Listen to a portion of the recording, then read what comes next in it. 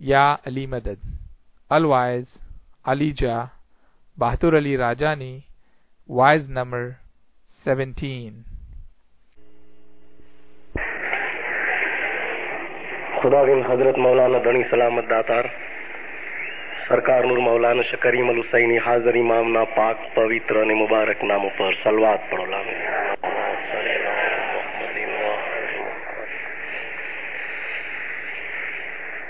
મોમિનો,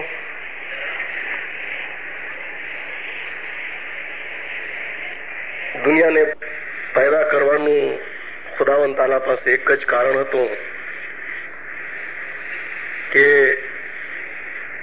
જે બી અશરફુલ મખલુકાતને પેદા કરે, ઇન્સાન જાતને પેદા કરે, તે ખુદાવંદ તાલાને ઓળખે અને એની તારીફ કરે, એની પાસે માથું ઝુકાવે, એની મહાનતાનો ઇકરાર કરે, એના ઉપર ઈમાન લાવે અને જ્યાં સુધી દુનિયામાં જીવતો રહે ત્યાં સુધી એની ફરમાબરદારી કરે। અને આ માટે લોકોને જ્ઞાન આપવા માટે અલ્લાહ તાલાએ પૈગંબરો મોકલ્યા।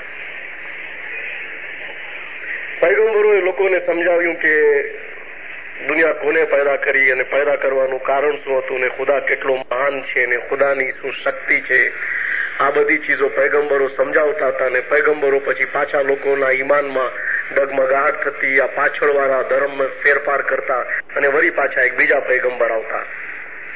આ સિલસિલો મમ્મીનો હમણાંથી ચાલુ છે, કરોડો વર્ષો થઈ ગયા। હજરત આદમ એક જ નબી નથી। હજરત આદમની શરૂઆત જો તમે જુઓ ને મમ્મીનો તો આપણને એમ નથી દેખાતું કે લાખો વર્ષ થઈ ગયા હોય,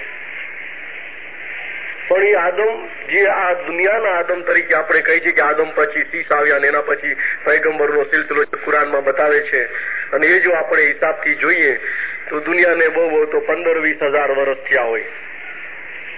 હજરત નૂહ નબીના જમાનાને 5-6 હજાર વર્ષ કે 6.5 હજાર વર્ષ થયા હોય, દુનિયા બહુ લાંબી થઈ હોય। પણ દિંદારો અમારા પીર મા બાપે ફરમાવ્યું કે આ દુનિયા પહેલી દુનિયા નથી, હજારો દુનિયાઓ આની પહેલા બી પેદા થઈ ચૂકી છે। હજારો દુનિયાઓ, હજારો લાખો આદમ પેદા થઈ ચૂક્યા। એક જ આદમ નબી પેદા નથી થયો, લાખો આદમ પેદા થયા। અને દિનારો આ જે દુનિયા જે આપણે છીને પીરોએ આને છેલ્લી સંગ કીધી છે, છેલ્લો યુગ, છેલ્લી સંગ, અને આના પછી કોઈ દુનિયા નહીં હોય। આ દુનિયા છેલ્લી દુનિયા હડતાળ વેળા તરીકે પીરે ગિનાનોમાં ઓળખાવી। નાસિર ખુસરોએ પોતાની કિતાબ કલામે પીરમાં લખ્યું, કેટલી દુનિયાનો ધણી છે મૌલા, એ પોતાની કિતાબમાં લગભગ 11 થી 13 વખત લખે છે 18,000 આલમનો ધણી। એક દુનિયા નહીં, બે દુનિયા નહીં, 3 દુનિયા નહીં, 18,000 દુનિયાઓનો માલિક। અને કદાચ અમને પીરની વાત સાચી ન લાગે, આપણને થાય કે આ બધું એમ જ ઉપજાવી કાઢેલું હશે ને દુનિયા એક જ છે, એક જ દુનિયા છે, તો દિનદારો કુરાન એની સાક્ષી આપે છે। હવે કુરાનની પહેલી સૂરા અમારી દુઆમાં બોલીએ છીએ, અલ્હમ્દુલિલ્લાહી રબ્બિલ આલમીન, બધા વખાણ ખુદાના છે। રબ એટલે પરવરદિગાર, આલમ એટલે દુનિયા, આલમીન એટલે દુનિયાઓ। કોઈ બી ઇંગ્લિશની કુરાન જુઓ તમે, આ આયાતનો મતલબ જે આલમીન આવ્યું છે ને આ વર્ડ્સ કરશે, WORLDS, ખાલી એક વર્ડ નહીં, કેટલી વર્ડ એટલે દુનિયાઓ। અને પીરે બતાવ્યું 18,000 દુનિયાઓ થઈ। ઇમામે પોતાના ફરમાનમાં ફરમાવ્યું, એક બ્રહ્માંડ નહીં, બે બ્રહ્માંડ નહીં, 100 બ્રહ્માંડ નહીં, તમે અનંત બ્રહ્માંડનો વિચાર કરો તો એના કરતા બી અલ્લાહ વિરાટ છે। કેટલા બ્રહ્માંડો, કેટલી દુનિયાઓ, ઇન્સાન પોતાની કલ્પના ન કરી શકે એટલી દુનિયાઓ પેદા થઈ। પીર સદરદીને પોતાના જ્ઞાનમાં લખ્યું। એ જ હિન્દુ લોકો જે બ્રહ્માને, વિષ્ણુને, મહેશ્વરને માનતા હતા, બ્રહ્માને ભગવાન કહેતા હતા, લખે છે પીર સદરદીન જ્ઞાનમાં, એ જે એવા અનેક બ્રહ્મા આગળ વહી ગયા, આગળ એવા અનેક બ્રહ્માઓ થયા। અને આદમ તે લાખ કરોડ, પીર કે છે આદમ તો લાખ અને કરોડ માં થયા છે। અસંખ્ય તો વિષ્ણુ ભયા, વિષ્ણુ બી કેટલા તો અસંખ્ય, જેની ગણતરી ન થાય એટલા વિષ્ણુ પેદા થયા। અસંખ્ય તો વિષ્ણુ ભયા, પણ નહીં કોઈ શાહ અલીની જોડ કે મુર્તઝાલીની બરાબરી કરે એવો કોઈ નહોતો થયો કે કહેવાનો મતલબ કે પીરે વિજ્ઞાનમાં કબૂલાત આપી કે હજારો દુનિયાની અંદર હજારો રીતે દુનિયા પેદા થઈ, હજારો રીતે દુનિયાને એને ચલાવી ધણીએ અને દુનિયાનો અંત આવ્યો. તમને ખબર છે ઘણી વખતે આપણે નૂહ નબીનો ઇતિહાસ વાંચીએ છીએ, ઇતિહાસકારો લખે છે નવી દુનિયાના આદમ નૂહ, કે આદમ જે છે નૂહ જે છે એ નવી દુનિયાનો આદમ થઈ ગયો. એટલે આવી જેટલી દુનિયાઓ નવી બનતી જાય એનો એક નવો આદમ આવતો જાય અને એનાથી પછી એની ઓલાદ વધે અને આદમની ઓલાદ આદમી. આપણને આદમી કહે છે એટલા માટે કે આદમની ઓલાદમાંથી છે એટલે આદમી. અને ઇન્સાનનો શબ્દ કુરાને આપ્યો છે. આપણે કહીએ છીએ ને કે ઇન્સાન છો કે કોણ છો, કે આપણે બધા ઇન્સાન છે આવી વાતો કરતા હોય છે. આદમની ઓલાદથી આદમી અને ઇન્સાનનો શબ્દ કુરાને આપ્યો છે. જીનોવલ ઉન્સ, અસલમાં એ ઉન્સ હતું. ઉન્સ એટલે માણસો. આપણે કુરાનમાં લગભગ 50 વખત ઉન્સ લખવામાં આવ્યું છે ઇન્સાનના માટે, ને જીનો માટે જીન લખવામાં આવ્યું છે. વમા ખલકતુલ જીનો વલ ઉન્સ, ત્યાં બી ઉન્સ કીધું છે કે અમે જીનોને ઇન્સાનોને એટલા માટે પેદા કર્યા. ઉન્સ એટલે માણસ. અને ખુદાવંદ તાલાએ નામ આપ્યું, અસલમાં એ નામ હતું ઉન્સ આન. ઉન્સ અને આન બે નોખા નોખા શબ્દોને મિક્સ કર્યા હતા, ઉન્સ આન. પછી એ ઉન્સાન ન બોલાય એને ઇન્સાન બોલાવા લાગ્યું. ઉન્સ એટલે મોહબ્બત. અરબી શબ્દ છે ઉન્સ. ઉન્સ નો મતલબ થાય છે મોહબ્બત.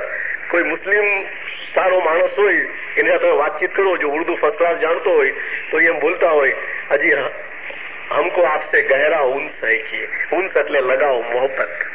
અને ઉન્સ આન એટલે પલ, क्षण, જેને આપણે કઈ પલક ઝપકે એટલી વાર એ આન. એમ કે આન કી આન में ये सब कुछ हो गया, क्षण भर માં બધું બની ગયું, આન કી આન में हो गया. ઉન્સ આન નો મતલબ થાય હર પલ મોહબ્બત રાખવા વાળો. ઉન્સ એટલે મોહબ્બત અને આન એટલે પલ પલ. એક એક પલ એના દિલમાં મોહબ્બત ભરી હોય એનું નામ ઇન્સાન. એટલે કે છે કે જેની અંદર મોહબ્બત નથી, જે દિલમાં એકબીજા પ્રત્યે લાગણી નથી, એ ઇન્સાન નથી. શા માટે કહી છે કે ઇન્સાનની તારીફ જ એ છે, એનું ડેફિનેશન જ છે કે એના દિલમાં મોહબ્બત હોવી જોઈએ. તો કહેવાનો મતલબ શું મોમીનો કે જયારે જયારે પણ દુનિયાનું નવું સર્જન થતું ગયું, નવા નવા આદમો આવતા ગયા અને લાખો દુનિયાઓ પેદા થઈ ગઈ. 1, 2, 3, 4 નહીં સેંકડો દુનિયાઓ ધણી પેદા કરતો ગયો. અને જે રૂહાનીઓ ગુનાહગાર હતી, એક જીવનની અંદર એ સારા કામ ન કરે એટલે સૂફી લોકો બી માને છે, આપણે માનીએ છીએ એમ નહીં. ઇસ્લામની અંદર પહોંચેલો જે વર્ગ છે મારિફતનો, સુફીઝમ જેને કહેવામાં આવે છે, એ લોકો રીબર્થમાં માને છે. હિન્દુ લોકો રીબર્થમાં માને છે. એ સૂફી લોકોનું બી કહેવું છે કે ઇન્સાન મરી જાય છે ત્યાર પછી એને ફરી જન્મ લેવો પડે છે એના અમાલના હિસાબે. અને કુરાન વાંચે છે આપણે આ લોકો, આ મુસ્લિમ લોકો, એનું કહેવાનું એમ છે કે મરી ગયા એટલે ખલાસ. અને તમે કુરાન વાંચો કે હદીસ વાંચો કે મુસ્લિમોના સંપર્કમાં આવો, એ એમ કે છે કે એક માણસ ગુનાહગાર થઈને મરી ગયો એટલે એના ઉપર આઝાબ શરૂ થઈ જાય, કબરમાં આઝાબ શરૂ થાય. અને પાછા એ લોકો ત્યાં સુધી કે છે કે એના કબરની જે ભીત હોય છે એને દોજક સુધી ખોલી નાખવા. અને જે માણસે સારા કામ કર્યા હોય એને એના ઉપર નિયામતો શરૂ થાય છે અને એના કબરની દિવાલને જન્નત સુધી ખોલી દેવામાં આવે છે અને જન્નતની હવા અને નિયામતો એના પાસે આવે છે, એના મજા કરે છે. પણ સવાલ એ ઉભો થાય છે કે એનો ફૈસલો નથી થયો, એનો ઇન્સાફ નથી થયો. મુસ્લિમો કહે છે કે ઇન્સાફ તો કયામતના દિવસે થશે અને વગર ઇન્સાફે સજા. એક માણસનો ન્યાય કરવામાં નથી આવ્યો, ભલે એ ગુનાહગાર છે પણ એનો ફૈસલો તો થવો જોઈએ, એને સજા તો સંભળાવવી જોઈએ. એના વગર આ પ્રમાણે શા માટે? અને બીજો એક સવાલ છે કે શું દોઝક અને જન્નત ખુદાએ બનાવી છે? દોઝકની એક મોટી બધી ખાઈ બનાવી હોય ને જન્નતની એક મોટી બધી ખાઈ બનાવી હોય, અને કુરાનમાં લખ્યું છે કે 1000માંથી 999 જણા દોઝકમાં જશે. રસૂલુલ્લાહે ખુલાસો આપ્યો. લોકો મુસલમાનોએ પૂછ્યું, હદીસમાં છે કે અલ્લાહના રસૂલ 1000માંથી 999 જો દોઝકમાં જાય તો એમાં મુસલમાનો હશે? તો પછી કે છે કે પૈગંબર એને કીધું કે તમે નહીં, એ બીજા લોકો હશે જે ઇસ્લામ નહીં લાવ્યા હોય કે. એટલે મુસલમાનોને એમ કે આપણે જન્નતમાં જવા વાળા છીએ, ગુનેગાર હશું તો થોડાક મોડા જશું પણ જાશું જન્નતમાં કીએ. એટલે એ લોકો એમાં ખુશ થઈ ગયા. પણ દોઝક બનાવી છે 1000માંથી 999 અને કુરાન લખે છે કે ક્યામતના દિવસે દોઝક પૂરી છલોછલ ભરાઈ જશે. ચિકાર ભરાઈ જશે કે. અને કુરાનમાં ત્યાં સુધી લખ્યું છે કે એ લોકો પુકાર કરશે કે અલ્લાહ અમને બચાવો, એ આગ, એ વિછું, એ ઝેર, એ તકલીફ, એ દુઃખ એનાથી સહન નહીં થાય, અને પુકાર કરતા હશે. એવડી મોટી દોઝક બનાવી છે કે. હવે એવડી મોટી દોઝક દુનિયામાં ક્યાં જ આપણને ખબર નથી. કદાચ આસમાનમાં હોય અને એ લોકો સાચું કહેતા હોય અને આપણે એને માની બી લઈએ કે દોઝક કદાચ આસમાનમાં છે. અમે લોકોને પૂછ્યું હતું કે તમે કહો છો કે દોઝકની અંદર ગુનેગારને નાખશે, પછી બુઢા હશે, બાઈઓ હશે, કમજોર લોક હશે, પણ પાપી હશે એટલે દોઝકમાં નાખ્યા, પછી એ રાડો પાડશે, તો ખુદા એની રાડોને નહીં સાંભળે? તો કે સાંભળશે કે, પણ એની મદદ નહીં કરે.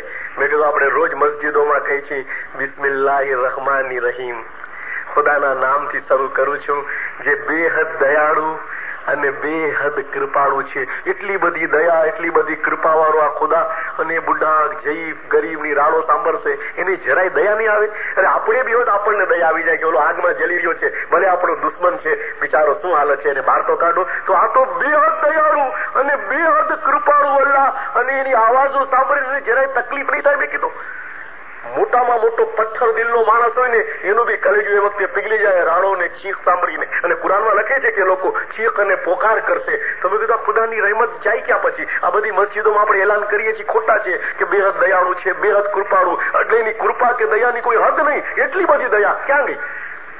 તો પછી કે તો ऐसा होगा कि वो दोजख की आवाज नहीं सुनता होगा કે લે દોઝક વાળાની અવાજ સાંભળતો નહીં હોય કે. હવે ખુદા તો કે છે કે તમે જમીન ઉપરથી પુકારો ને તો બી આસમાન સુધી હું સાંભળી લઉં છું કે. હવે દોઝક તો બાજુમાં જ રાખીએ છીએ ને, અહીં તો નથી. આ બધા દેશમાં આપણે જો દોઝક ક્યાંય દેખાતી નથી આપણને. તો હવે દોઝક અને જન્નત શું છે? દોઝક અને જન્નત અમારા પીરોએ ખુલાસો કર્યો. એક ઇન્સાન ગુનાહગાર છે, પીરોએ બી કીધું અને કુરાન બી કહે છે અને બીજા ધર્મો બી કહે છે કે ગુનાહગારને દોઝકમાં નાખવામાં આવશે. પણ એ દોઝક કઈ? ખુદાવંદ તાલાએ કોઈ દોઝક નથી બનાવી. અને દોઝકનું જે વર્ણન કર્યું છે, દુઃખ, તકલીફ, નાનકડી જગ્યા, આગ અને આવી બધી ચીજોનું વર્ણન કે એમાં પુકાર કરતો એક માણસ સજા ભોગવતો હોય. અને પીરે કીધું કે એ દોઝક એક આત્માના માટે એક રૂહ હોય ને, એને ખુદાવંદ તાલાએ હુકમ કર્યો કે તમે જિસ્મમાં દાખલ થાઓ. ખુલ્લી રૂહાનીઓ હતી, આલમે અરવાહની અંદર રૂહાનીઓનો દરિયો હતો, મુર્તઝાનું નૂર હતું, એ નૂરનો દરિયો હતો, અને એમાંથી રૂહાનીઓના અણુઓને હુકમ થયો કે તમે આ મટ્ટીના જિસ્મમાં દાખલ થાઓ. ત્યારે જે રૂહાનીઓ માટે દુઃખ જેવી વાત હતી કે આવા નાનકડી જગામાં કામ મોકલી દે? જે બાપા કે છે ને દુનિયા કેદખાનું છે, અરે આ કેદમાં અમને કામ મોકલશે અને આ જિસ્મમાં અમે દાખલ થઈ, અમારે નથી જવું. અમને બહાર ખુલ્લું ફરવા મળે છે અને અમે બહાર આરામથી શીખીએ, આ અમારી જન્નત છે કે એ નાનકડી જગ્યામાં મોકલીશ. એ ગંદગીની અંદર પીરે ગિનાનમાં લખ્યું કાયા ગંદી ને ગોબરી, કાયા મેલી સદાય, કાયા વણસે ને સડે, કાયા ભૂંડી ગંધાય. ભાઈઓ એ જે પડી રહે તો કીડા પડે, તે સદગુરુ નૂર લખે છે, પડી રહે તો કીડા પડે, બારી રાખ જ થાય, નરક કરીને નાખીએ તો સૌ જનાવર ખાય. આ કાયા છે એજી તેને તું ધોઈશ કેમ કરી, કાંઈ શુદ્ધ નવ થાય, નવ દુવાર નિત ચુએ, માહે નરક ભરાય. ભાઈઓ કે ગમે એટલી ધોતો સાફ થવાની નથી કે 9 દરવાજા છે, એ દરેક દરવાજામાંથી ગંદકી અને મેલ જ નીકળવાનો છે કે 9 દ્વાર એટલે 9 દરવાજા નિત ચુએ, રોજ ચૂતા હોય છે, નીકળતી હોય છે ગંદકી, માહે નરક ભરાય અને નરક ભરાતું હોય. આ ગંદી કાયા છે. અને આની અંદર ઓલી આત્માને કીધું તું જા. એવી ગંદી કાયાની અંદર કે જેમાં બધું છે, આંતરડા છે, રગો છે, ખૂન છે, ગિલાઝત છે, અને એની અંદર કે તું જા કે ઓલી આત્મા કે ખુદાવી નહીં કે આમાં જવું પડશે. ઉદ્ધાર કરવો હોય આત્માનો, જીવનો, તો એમાં જાય અને જીવ જો બંદગી કરે જિસ્મની અંદર તો પછી પાછો નૂરમાં આવે. એની શરત હતી. હવે એક વખત આવ્યો, બીજી વખત આવ્યો, ગુનાહ કરતો જાય પાછો આવતો જાય. જો ફરમાન નહીં માનો તો દોઝકમાં નાખવામાં આવશે. કઈ દોઝક? તો કે આ જિસ્મની અંદર. ફરી પાછો એ 9 મહિના આવશે. ફી સદદીને જ્ઞાનમાં લખ્યું એ જી દોઝક ઘટ અંદર. ક્યાં છે દોઝક? તો કે ઘટની અંદર, તારા દિલની અંદર, આ સીનાની અંદર દોઝક છે, આ જિસ્મની અંદર દોઝક છે. દોઝક ઘટ અંદર કુવા અગંધા, ત્યાં શૈતાન કેરા ઠામ છે. આપણે તમે સાંભળ્યા કે દોઝક ની અંદર આગ હોય છે. શું દિલમાં આગ છે? દિલમાં આગ છે. તમે ઘણાનું સાંભળતા છો, ઘણા માણસો બોલતા હોય કે ઓલું ફલાણાનું સારું જોઈને હું રાજી નતો, મને એવી આ કારી લાઈ લાગી જાય કે બળતરા થાય છે મને. આ જિસ્મમાં માણસોને બળતરા આગ હોય.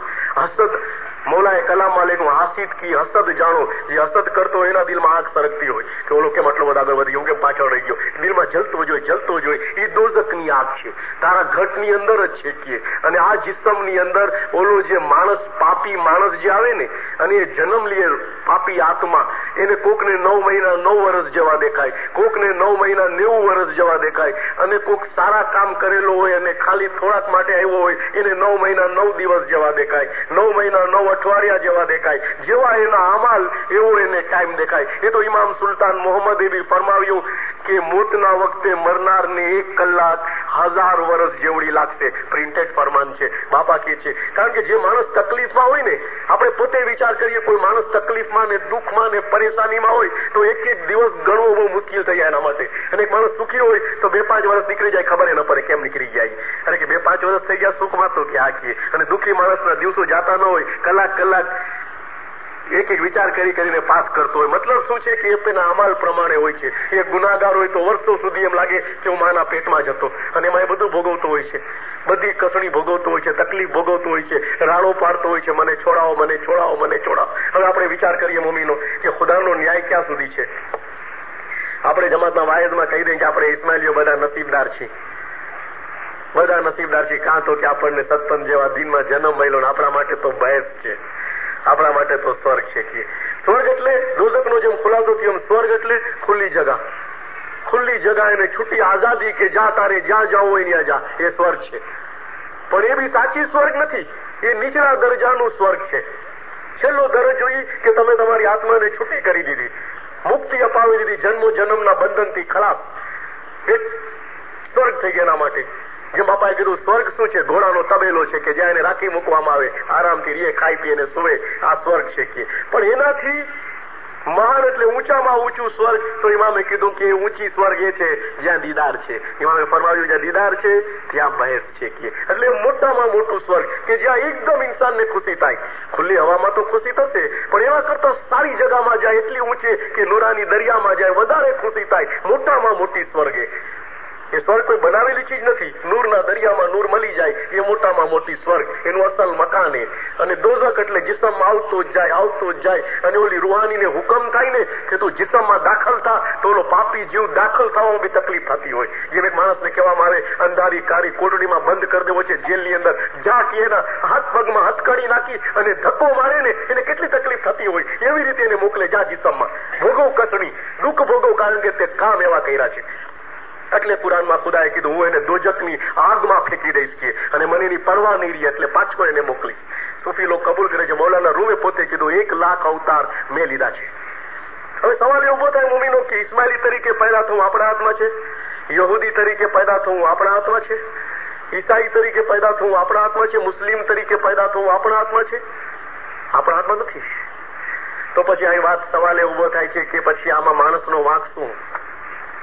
એક માણસ યહૂદીના ઘરે પેદા થયો, એના મા બાપે એને યહૂદી બનાવ્યો, જિંદગી આખી યહૂદી રહીને મરી ગયો, એમાં એની ગલતી શું મમ્મીનો? જો આ ઇમામ આખી દુનિયા માટે હોય તો ઓલો યહૂદી કે જેને જન્મ લીધો યહૂદીના ઘરે મોટો થયો, એના મા બાપે એની એવી કેળવણી આપી, એ મા બાપના ફરમાન પ્રમાણે ચાલ્યો અને મરી ગયો, એટલે તમે કહીશો એ દોજકમાં જશે. કાં તો કે સાચા દિનમાં નહોતો આવ્યો, એ નબી મોહમ્મદ ને ઓળખતો નહોતો, ઇસ્માઇલી ધર્મમાં નહોતો આવ્યો, તેમાં એનો શું વાંક? એક ઈસાઈ તરીકે મરી ગયો, હિન્દુ તરીકે મરી ગયો, આવા સારા કર્યા, બધું સારું હતું એનું, અને મરી ગયો તો દોઝકમાં જશે. કાં તો કે ઇસ્માઇલી નહોતો, પણ એમાં એનો વાંક છે, અને અમે ઇસ્માઇલી છે તમે બહુ મોટા નસીબદાર થઈ ગયા. સવાલ તો એવું પૂછાય છે કે બધા બરાબર હોવા જોઈએ. એક માણસ કે બીજે ઠેકાણે પેદા થાય ને બિચારો એવી રીતે મરી જાય, આપણે કહીશું કે દોજકી થઈ ગયો, કારણ કે સાચા ધર્મમાં નહોતો આવ્યો. અને એ મમ્મીનો તમે ખુશ થાવ કે તમને હાજર ઇમામ મહિલા છે કે, અને આપણને સ્વર્ગમાં લઈ જશે. લે ઇમામે ફરમાવ્યું ક્યામતના મુર્તઝાલી તમારો હાથ ઝાલશે ને તમારો હાથ પકડીને પોતાની સાથે બહેસમાં લઈ જશે, હૌઝે કૌસરનું પાણી પીવડાવશે ઇન્શાઅલ્લાહ. આવા ફરમાન એટલે અમે નસીબદાર કે અમે બહુ સારા, બહુ સારા, બહુ સારા, બહુ સારા. અને ઓલા તો કે બહુ ખરાબ. પણ એનો વાંક શું મમ્મીનો? એ બિચારા એવા કોઈ પાપ કર્યા છે કે એને ત્યાં જન્મ મળ્યો છે? અને એવી રીતે જો હોય તો કોઈ ખુદા ઉપર ભરોસો નહીં રાખે કે ખુદાનું કામ તો ઈ જ છે કે એને બધાની સાથે એક તરીકેથી જોવાનું. વળી કુરાનની અંદર એક બીજી બાબત કીધી, અમારા સમજમાં નથી આવી મમ્મીનો. સૂરતુલ બકરમાં અલ્લાહે એલાન કર્યું કે ઇન્સાનોમાંથી અમુકને અમે દોઝખ માટે પેદા કર્યા છે. એ પેદા બી દોઝખ માટે કરે છે. આપણે આ સાંભળીએ ને મોમીનો તો માણસ પૂછે કે પછી એમાં અમારો વાંક. સૂરતુલ બકર બીજી સૂરામાં અલ્લાહે ફરમાવ્યું કે ઇન્સાનોમાંથી અમુકને અમે ફક્ત દોઝખ માટે જ પેદા કર્યા છે ને કોઈ દિવસ જન્નતમાં જનાર નથી. અને પીરે બી જીનામાં કીધું કે जिसके कर्म में दोजख लिखिया, हमारा पीर मા બાપ બોલ્યા, જેના કર્મમાં દોઝખ લખી છે કોઈ દિવસ સ્વર્ગમાં નહીં જાય. અને પછી કે છે હો જીરે ભાઈ રે, જેટલા કલમા હે માનવી તેટલા શત્રુ હોય. जिसके कर्म में बैस्त लिखिया तो कभी दोजख न जाएगी. દુનિયામાં જેટલા માણસો છે બધા જો આપણા વેરી એટલે દુશ્મન થઈ જાય, આખી દુનિયા દુશ્મન થાય, પણ જેના કિસ્મતમાં બેસ્ટ લખેલી છે એ દોઝખમાં નહીં જાય. તો મતલબ શું થયું કે કિસ્મતની અંદર કંઈક લખીને મોકલે છે કે આ ફલાણા ભાઈ ચીફ જમાતખાનાના મુખી જન્નતમાં, એટલે પછી ખરાબ એ પછી પાકું થઈ ગયું, એમાં કઈ ફરક જ ન પડે, કારણ તો લખાઈ ગયું કે. અને પાછું ત્યાં સુધી કીધું કે આખી દુનિયા તારી દુશ્મન થાય ને તો બી કઈ નહીં થાય. જેટલા કલમાએ માનવી તેટલા શત્રુ હોય. जिसके कर्म में बहस लिखिया, પીર સદરદીન કે છે તો કભી દોઝખ ન જાય, જાય જ નહીં દોઝખમાં. ઓલું લખી મોકલે કે આ બહેસમાં, આ દોઝખમાં. હવે વાંક કોનો? અમારું. આપણે કે ફલાણા ભાઈ ખાને નથી આવતા, દસ્તો નથી દેતા, દુઆ તસબીહ નથી કરતા, મરી જાશો તો દોઝખમાં જશો. તો કે હું શું કરું, લખ્યું છે ઓલાય જેવું એવું થવાનું, એમાં મારો શું વાક્ય? ઓલો લખે છે ને એને કહો ને અમને હું કહો છો. હવે એમાં ઇન્સાનને આપણે કઈ ભલામણ કરીએ મમ્મીનો, અને કહી છે કે મિશનરી તમે કહો છો કે રોજ ખાને આવો અને અમે કદાચ તમારું માનીને આવીએ, પણ ઓલાએ દોઝખ લખી હશે તો એ તમને ખબર છે? जिसके कर्म में दोजख लिखिया कबू बहस से न જાય, કોઈ બી જન્નતમાં ન જવાનું નહીં. કુરાન બી કહે છે કે અમે ફક્ત દોઝખ માટે જ ઇન્સાનોમાંથી અમુકને પેદા કર્યા છે. જોકે પીરે તો જ્ઞાન લખ્યું, ટ્રાન્સલેશન કર્યું છે, કુરાનનું પોતા તરફથી નથી લખ્યું, પણ આપણને એમ થાય કે શા માટે પછી ખુદા શા માટે પૈગંબરો મોકલે ને શા માટે ઇમામ દુનિયામાં આવે ને શા માટે રસ્તો બતાવે? જયારે એક માણસ દોઝખ માટે જોઈ, એક માણસ જન્નત માટે જોઈ, તો પછી એ પ્રમાણે ચાલવા દો ને. અને માણસો કહે કે આ તો મિશનરી નાઇન્સાફી છે. ખોજાનો દીકરો ગમે એવા કામ કરે તો કે નસીબદાર છે, કાં તો કે જન્નતમાં જવાનો. બિચારો બીજો પરકોમનો માણસ સારા કામ કરે તો કે આ બદનસીબ છે, કાં તો કે દોઝખમાં જવાનો, કાં તો કે સાચા ધર્મમાં નથી. તો આ તો વાજબી નથી ક્યાં, આ તો ગેરવાજબી છે. અને આપણને બી લાગે કે બરાબર છે, આનો ઇન્સાફ કેવો છે. અને પાછો રોજ ગવાય નહીં. ઇન્સાફના દિવસનો ધણી કોણ? તો કે રબ્બુલ આલમીન, ખુદાવંદ તાલા. એટલે અમને થાય કે નહીં, આમાં જરૂર કાંઈક ભેદ હોવો જોઈએ. હું તમને કહું, આ છેલ્લી દુનિયા, આના પછી કોઈ દુનિયા નથી.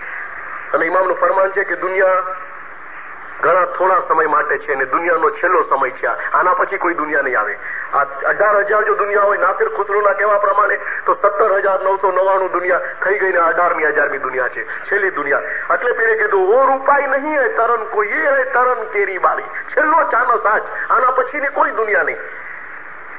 આના પછી કોઈ બીજી વર્લ્ડ નો આપણે ઇંતજાર બી નહીં કરીને આ રૂહાનીઓ જેટલી બી છે ને એ ફરતી ફરતી ફરતી ફરતી કેટલા ફેરા પીરે લખ્યું, 184 ફેરા ખાધા.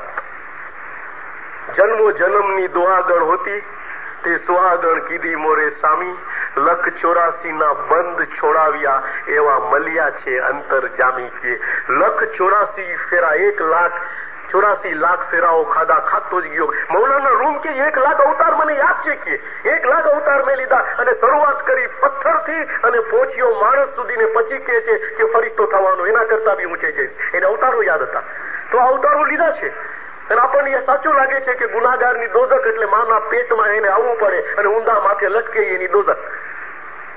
અને જયારે પાછું એ સારા કામ કરે તો એને છુટકારો મળે, જન્મો જન્મના ફેરાથી બચી જાય એટલે એને જન્નત. અને જો સારા કામ કરે એનાથી આગળ મૌલાને ઓળખી જાય તો અસલમાં વાસલ. તો એ આપણને સમજમાં આવે છે કે વાત બરાબર છે કે આજ ખુદાએ બીજી કોઈ બિલ્ડિંગો કેવી કોઈ ખાઈઓ બનાવી નથી જન્નત અને દોઝખ માટે. એ આપણને બરાબર વાજબી લાગે છે. અને એક વાત બીજી બી કહું કે ખુદાવંદ તાલા કે છે કે હું દોઝખમાં નાખી દઈશ, તો એનો મતલબ નથી કે ખુદાવંદ જાલિમ છે. ભલે એને વર્ણન કર્યું કુરાનમાં કે જ્ઞાનમાં કે દોઝખની આગ છે અને એમાં હું એને ફેંકી દઈશ, ગુનેગારને. એક આત્માને તકલીફ આપે અને ફરી પાછું જીસમમાં દાખલ થાય. પણ શા માટે? હું તમને એક નાનકડું એક્ઝામ્પલ આપું કે એક માનો એકનો એક છોકરો હોય, એકનો એક બહુ લાટકો છોકરો હોય અને એવી કોઈ ગંભીર બીમારી આવી જાય અને પછી એનું ઓપરેશન કરવાની જરૂર પડે અને ડાક્ટરો કહે કે બાઈ જો આ બચ્ચાનું ઓપરેશન નહીં કરાવો તો આ મરી જવાનો, આનું ઓપરેશન જરૂરી છે. તો બાઈને વિચાર આવે કે ઓપરેશન એટલે કાંટછાટ થવાની, છોકરાનું ખૂન નીકળવાનું, તકલીફ થશે, રાડો પાડશે, મારો એકનો એક બચ્ચો છે, જરાક કઈ લાગી જાય તો હું રોતી હતી, આટલો એને ટાંકા લઈશે, બધું કરશે, મારો છોકરાને કેટલી તકલીફ થશે.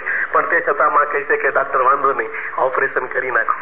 ભલે કાંટછાટ કરે, ભલે છોકરાને તકલીફ થાય, ભલે થોડી ચામડી કાપે, ભલે ગમે તે કરે, તો કે એના પછવાડેનો મકસદ છે કે તકલીફ તો છે થોડીક, પણ એના પછી એને આરામ થવાનો છે. એટલે હંમેશા માટે પછી એ સારો થઈ જશે અને બીમારીથી એને છુટકારો મળશે. માં એમ નથી ઈચ્છતી કે દીકરાને કાટછાપ કરે, કે એના જિસ્મમાંથી ટુકડાઓ કાપી નાખે, કે એને તકલીફ થાય, કે રાડો પાડે, કે ચિલ્લાય. માની ઈચ્છા નથી. એની ઈચ્છા એની તંદુરસ્તી છે કે આના પછી એને લાભ થશે, ભલે થોડી તકલીફ થાય. એમ ખુદાવંદ બી ઇન્સાનનો માં અને બાપ છે. એ જો આ જિસ્મમાં પાછો મોકલે ને ઓલી રૂહાની રોટી હોય ને તો એટલા માટે જ મોકલે કે ભલે એને થોડી તકલીફ દઉં, પણ જો દુનિયામાં સારા કામ કરીને આવશે તો હું લઈ જાય છે ને અસલ મકાન ઉપર. એના સારા માટે છે આ. એટલે ખુદાવીન જયારે માવતર આપણા સારા માટે આવું કરે છે, ઓપરેશન જેવી ચીજો, તો એ બી આવું ઓપરેશન કરાવે છે કે ભલે તકલીફ મારીએ થોડાક ટાઈમ સુધી, અને પછી દુનિયામાં જઈને મને ઓળખે, કઈક કસણી ભોગવી હોય, ખુદાને ઓળખી જાય તો પછી હું એને બોલાવી લઉં ઉપર.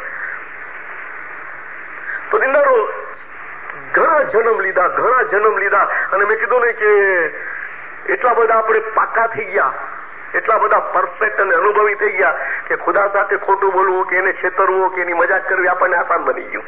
કારણ કે ઓલું રૂટીનમાં આવતું જાય ને, રોજના જૂના પાપી થઈ ગયા, ઓલા કે પુરાને પાપી છીએ, એવા બધા પુરાના થઈ ગયા, એટલા બધા એક્સપર્ટ અનુભવી થઈ ગયા કે ઓલો ખુદા બિન અનુભવી દેખાય આપણને. એટલા આપણને અનુભવ, કારણ કે ઘણા અવતાર લીધા. અને એટલા માટે તો પીર કહેતા હતા કેટલાય જન્મમાં તે આવું કર્યું છે, હરેક જન્મની અંદર. અને પછી ખુદા સંતાડ્યો, આટલી દુનિયાઓ પેદા કરી, આટલા વખત આ લોકોને ચાન્સ આપ્યો, આટલું બધું કર્યું, તે છતાં બી આ રૂહાનીઓ તરતી કેમ નથી, ગુનાઓથી મુક્ત કેમ નથી થતી?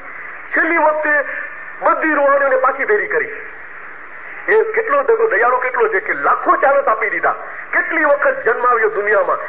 પછી એને શું કે હવે શું કરવા, આટલી બધી રૂહાનીઓ ગુનેગાર છે કે મારામાં નહીં મળે, નોખી રહી જશે, એ જમીન ઉપર રહી જશે. જેમ સુલતાન મોહમ્મદ સાહેબ ફરમાવ્યું, એવું ન થાય કે તમારી રૂહ જમીન ઉપર જ રહી જાય અને હેવાનમાં પણ ખાઈ પી અને સુવે, કે તમારી રૂહને ઉપર લઈ જવાના પ્રયાસ કરો. એવું ન થાય કે તમારી રૂહ જેમ કચ્છની નદીઓ રસ્તામાં સુકાઈ જાય છે એમ તમારી રૂહ રસ્તામાં સુકાઈ જાય અને દરિયામાં ન મળે. એવી બધી બાબતીમાં મેં ફરમાનમાં કીધી છે. ખુદાને થયું કે આ રૂહાનીઓનું શું થશે? કેટલા ચાનસ આપ્યા, થાકી ગયો ચાનસ આપી આપીને. પછી એને શું કે હજી એક ચાન્સ દઉં, છેલ્લો ને કહી દો એ રૂહાનીઓને કે હવે આ લાસ્ટ ચાન્સ છે, હું થાક્યો છું. થાકે ને કોઈ માણસ ગમે એટલો દયાળુ હોય પણ ક્યાં સુધી, હવે હું થાક્યો છું ને છેલ્લો ચાન્સ, છેલ્લી સંત. અને હવે તમને કહું છું કે તમે મારું ફરમાન માનશો? જેમ આજે બી આપણે કહીને મોલા કહેશે બંદગી કરશો, અમે કઈ આમીન, હજી ભૂલ્યા નથી જૂની આદત, આમીન ખુદાવી. પછી ભલે ન કરીએ તો બાપાને કરે ખોટું તો બોલ દેવાનું. હજી સુધી ઓલી જૂની આદત પડી ગઈ હોય, જાય જ નહીં. અને હજી અમે ચાલુ જ રાખી છે, રૂટીન છે અમારું, ભલે છેલ્લી તક કોઈ શું થયું એમાં, એટલે એ બોલતા જોઈએ અમે. તો એને બધી રૂહાનીઓને ભેરી કરીને પાછો સવાલ પૂછ્યો કે હું તમારો ખુદા છું, તમને કબૂલ છે? તમે તૈયાર છો મારા ફરમાન માનવા માટે? તો મમ્મીનો બધી રૂહાનીઓમાંથી ઘણી રૂહાનીઓ સારી હોય છે ને, ઘણી રૂહાનીઓને અહેસાસ થઈ જાય છે કે આપણે ભૂલ કરી છે. તો ઘણી રૂહાનીઓ હતી, એને જયારે જવાબ દીધો ને, તો જવાબ દેતી વખતે એના ભાગલા પડી ગયા કે બેશક તું અમારો ખુદા છો ને અમારી ફરજ છે કે તારા ફરમાન ઉપર ચાલીએ, પણ આટલો જવાબ દેવામાં ભાગલા પડી ગયા. તમે કીધું વિચારી જવાબ દેવામાં ભાગલા પડે? જવાબ તો કઈ એક જ જવાબ દેવાનો હોય કે બે જવાબ દેવાનો હોય, પણ એમાં ભાગલા કેમ પડે? હવે હું તમને કહું, મુખી બાપા તસવીર કઢાવતા આવે ને જમાત 1000 ની બેઠી હોય, એ તસવીર કઢાવે મને કે તમે એના મિસ્તરી ધ્યાન રાખજો બરા આટા મારીને કે આમીન બોલવા વાળાના કેટલા પ્રકાર છે. તો પછી હું રિપોર્ટ દઉં કે 10 પ્રકારના માણસો આમીન કહેવા વાળા હતા. કેમ? તો કે એક જોરથી બોલતો હતો, એક આંખ બંધ કરીને બોલતો હતો, એક તો કઈક મનમાં બોલો શું બોલો ખબર નહોતી પડતી, એકના ખાલી હોઠ જ હલતા હતા, એકના હોઠે નહોતા હલતા, બહાર જોતો હતો, એકની નજર બીજા ભાઈ તરફ હતી, એક કોઈ બીજાને ઈશારો કરી રહ્યો હતો. નોખા ટાઈપ બતાવતો. તો ખાલી એક આમીનનો શબ્દ બોલવામાં હું કેટલાય જાતના માણસોને પેશ કરીશ કે આખી જમાતમાં આટલા ટાઈપના લોકો આવી રીતે આમીન બોલ્યા હતા. એક તો વગર સોચે સમજે ધ્યાન હતું કે બીજે કાંઈ બોલો તો આમીન આમીન, તમે શું બોલો એનું ધ્યાન નહોતું. એક બિચારો બહુ ઈમાનદારીથી એક અક્ષર સાંભળીને આમીન આમીન બોલતો હતો ને આંખો બંધ હતી ને ગિરિયાજારી દેખાતી હતી ચહેરા ઉપર. એવા બી માણસો. તો આમીન બોલવાના કેટલા પ્રકાર કરતા, ઘણા પ્રકાર થઈ ગયા. ખુદાવીને જોયું ને, ખુદાવીન તો બહુ પહોંચેલો ને, અકલે કુલ હતો. એને સવાલ પૂછ્યો કે જો છેલ્લો ચાનસ છે ને હું થાક્યો છું, અને તમને જેમ હસન કબીર થાક્યા ને મોગલો બી થાક્યો હતો કે હું થાક્યો છું તમને દુનિયામાં મોકલું છું, પણ હવે તમે મને કહો કે મારી ફરમાબરદારી કરશો? તો ખુદાને હા કહેવા માટે, કાલુ બલ્લાહ કહેવા માટે બી માણસોના 4 ભાગ પડી ગયા. ઘણા માણસોને પાવર્સ હોય છે. મને કે ફલાણા જમાતમાં ફલાણા ભાઈ જોરથી આમીન બોલે કે ભાઈ સમજે કે ન સમજે કે મૂકી પૂરું દુઆ કરી હોય કે ન કરી હોય આમીન ચાલુ હોય મૂકી આપણને લાગે પહોંચેલો માણસ એવા પહોંચેલો છે. પણ પછી તમે પૂછો કે મૂકી સાહેબ બોલી દુઆમાં શું બોલ્યા હતા છાંજર મારો ખ્યાલ નતો હોય એ તો ખાલી આમીન બોલે રાખતો હોય. એટલે ઘણા એવા સર્ટિફિકેટ હોય, શું બોલતા હોય કાંઈ બી ઘણાનું ધ્યાન હોય ઘણાનું ધ્યાન ના હોય એ હાલતી હોય ગાડી એવી રીતે. તો એ ટાઈમે ઘણા લોકો એટલે શું કે એક જાતનો દેખાવ બી થતો હોય. હવે રૂહાની કુરાનમાં એને રયાકારી કીધી કે બતાવવા માટે કરે છે. હવે આમીન કહેવા વાળા 4 પ્રકારના માણસો થઈ ગયા. અને આપણે આ હદીસ નથી બયાન કરતા, ઇમામ સુલતાન મોહમ્મદનું ફરમાન બયાન કરીએ છીએ. મૌલાનું ફરમાન છે, સુલતાન મોહમ્મદનું પ્રિન્ટેડ ફરમાન કલામે ઇમામે મુબીનમાં. એટલે હું તમને કહું છું, તો કહેતા જ નહીં. જો હદીસ તો ઘણી છે, 11 લાખ હદીસો કેટલી બયાન કરી આપણે, અને કેટલી સાચી ને કેટલી સાચી નથી એની ખાતરી શું આપણને.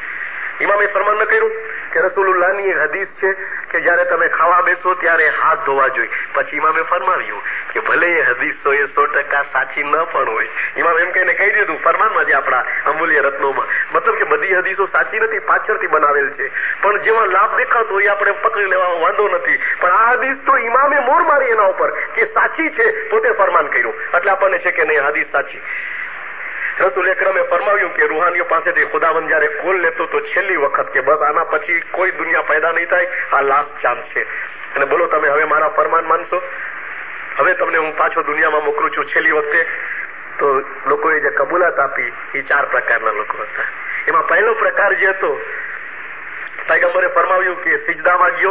આપણે દુનિયાવી રીતે એક્સેપ્ટ કરીએ, જો કે રૂહાની હોતી है, પણ એકદમ નરમાસથી કે બેશક આ ખુદા હવે એક ચાન્સ દે, કસમ ખુદાની તું મોકલ દુનિયામાં. હવે અમે બધું જોઈ લીધું છે, ઇલાહા ઇલ્લલ્લાહ મુહમ્મદુ રસૂલુલ્લાહ કે મારા દીનમાં આવી જાય છે.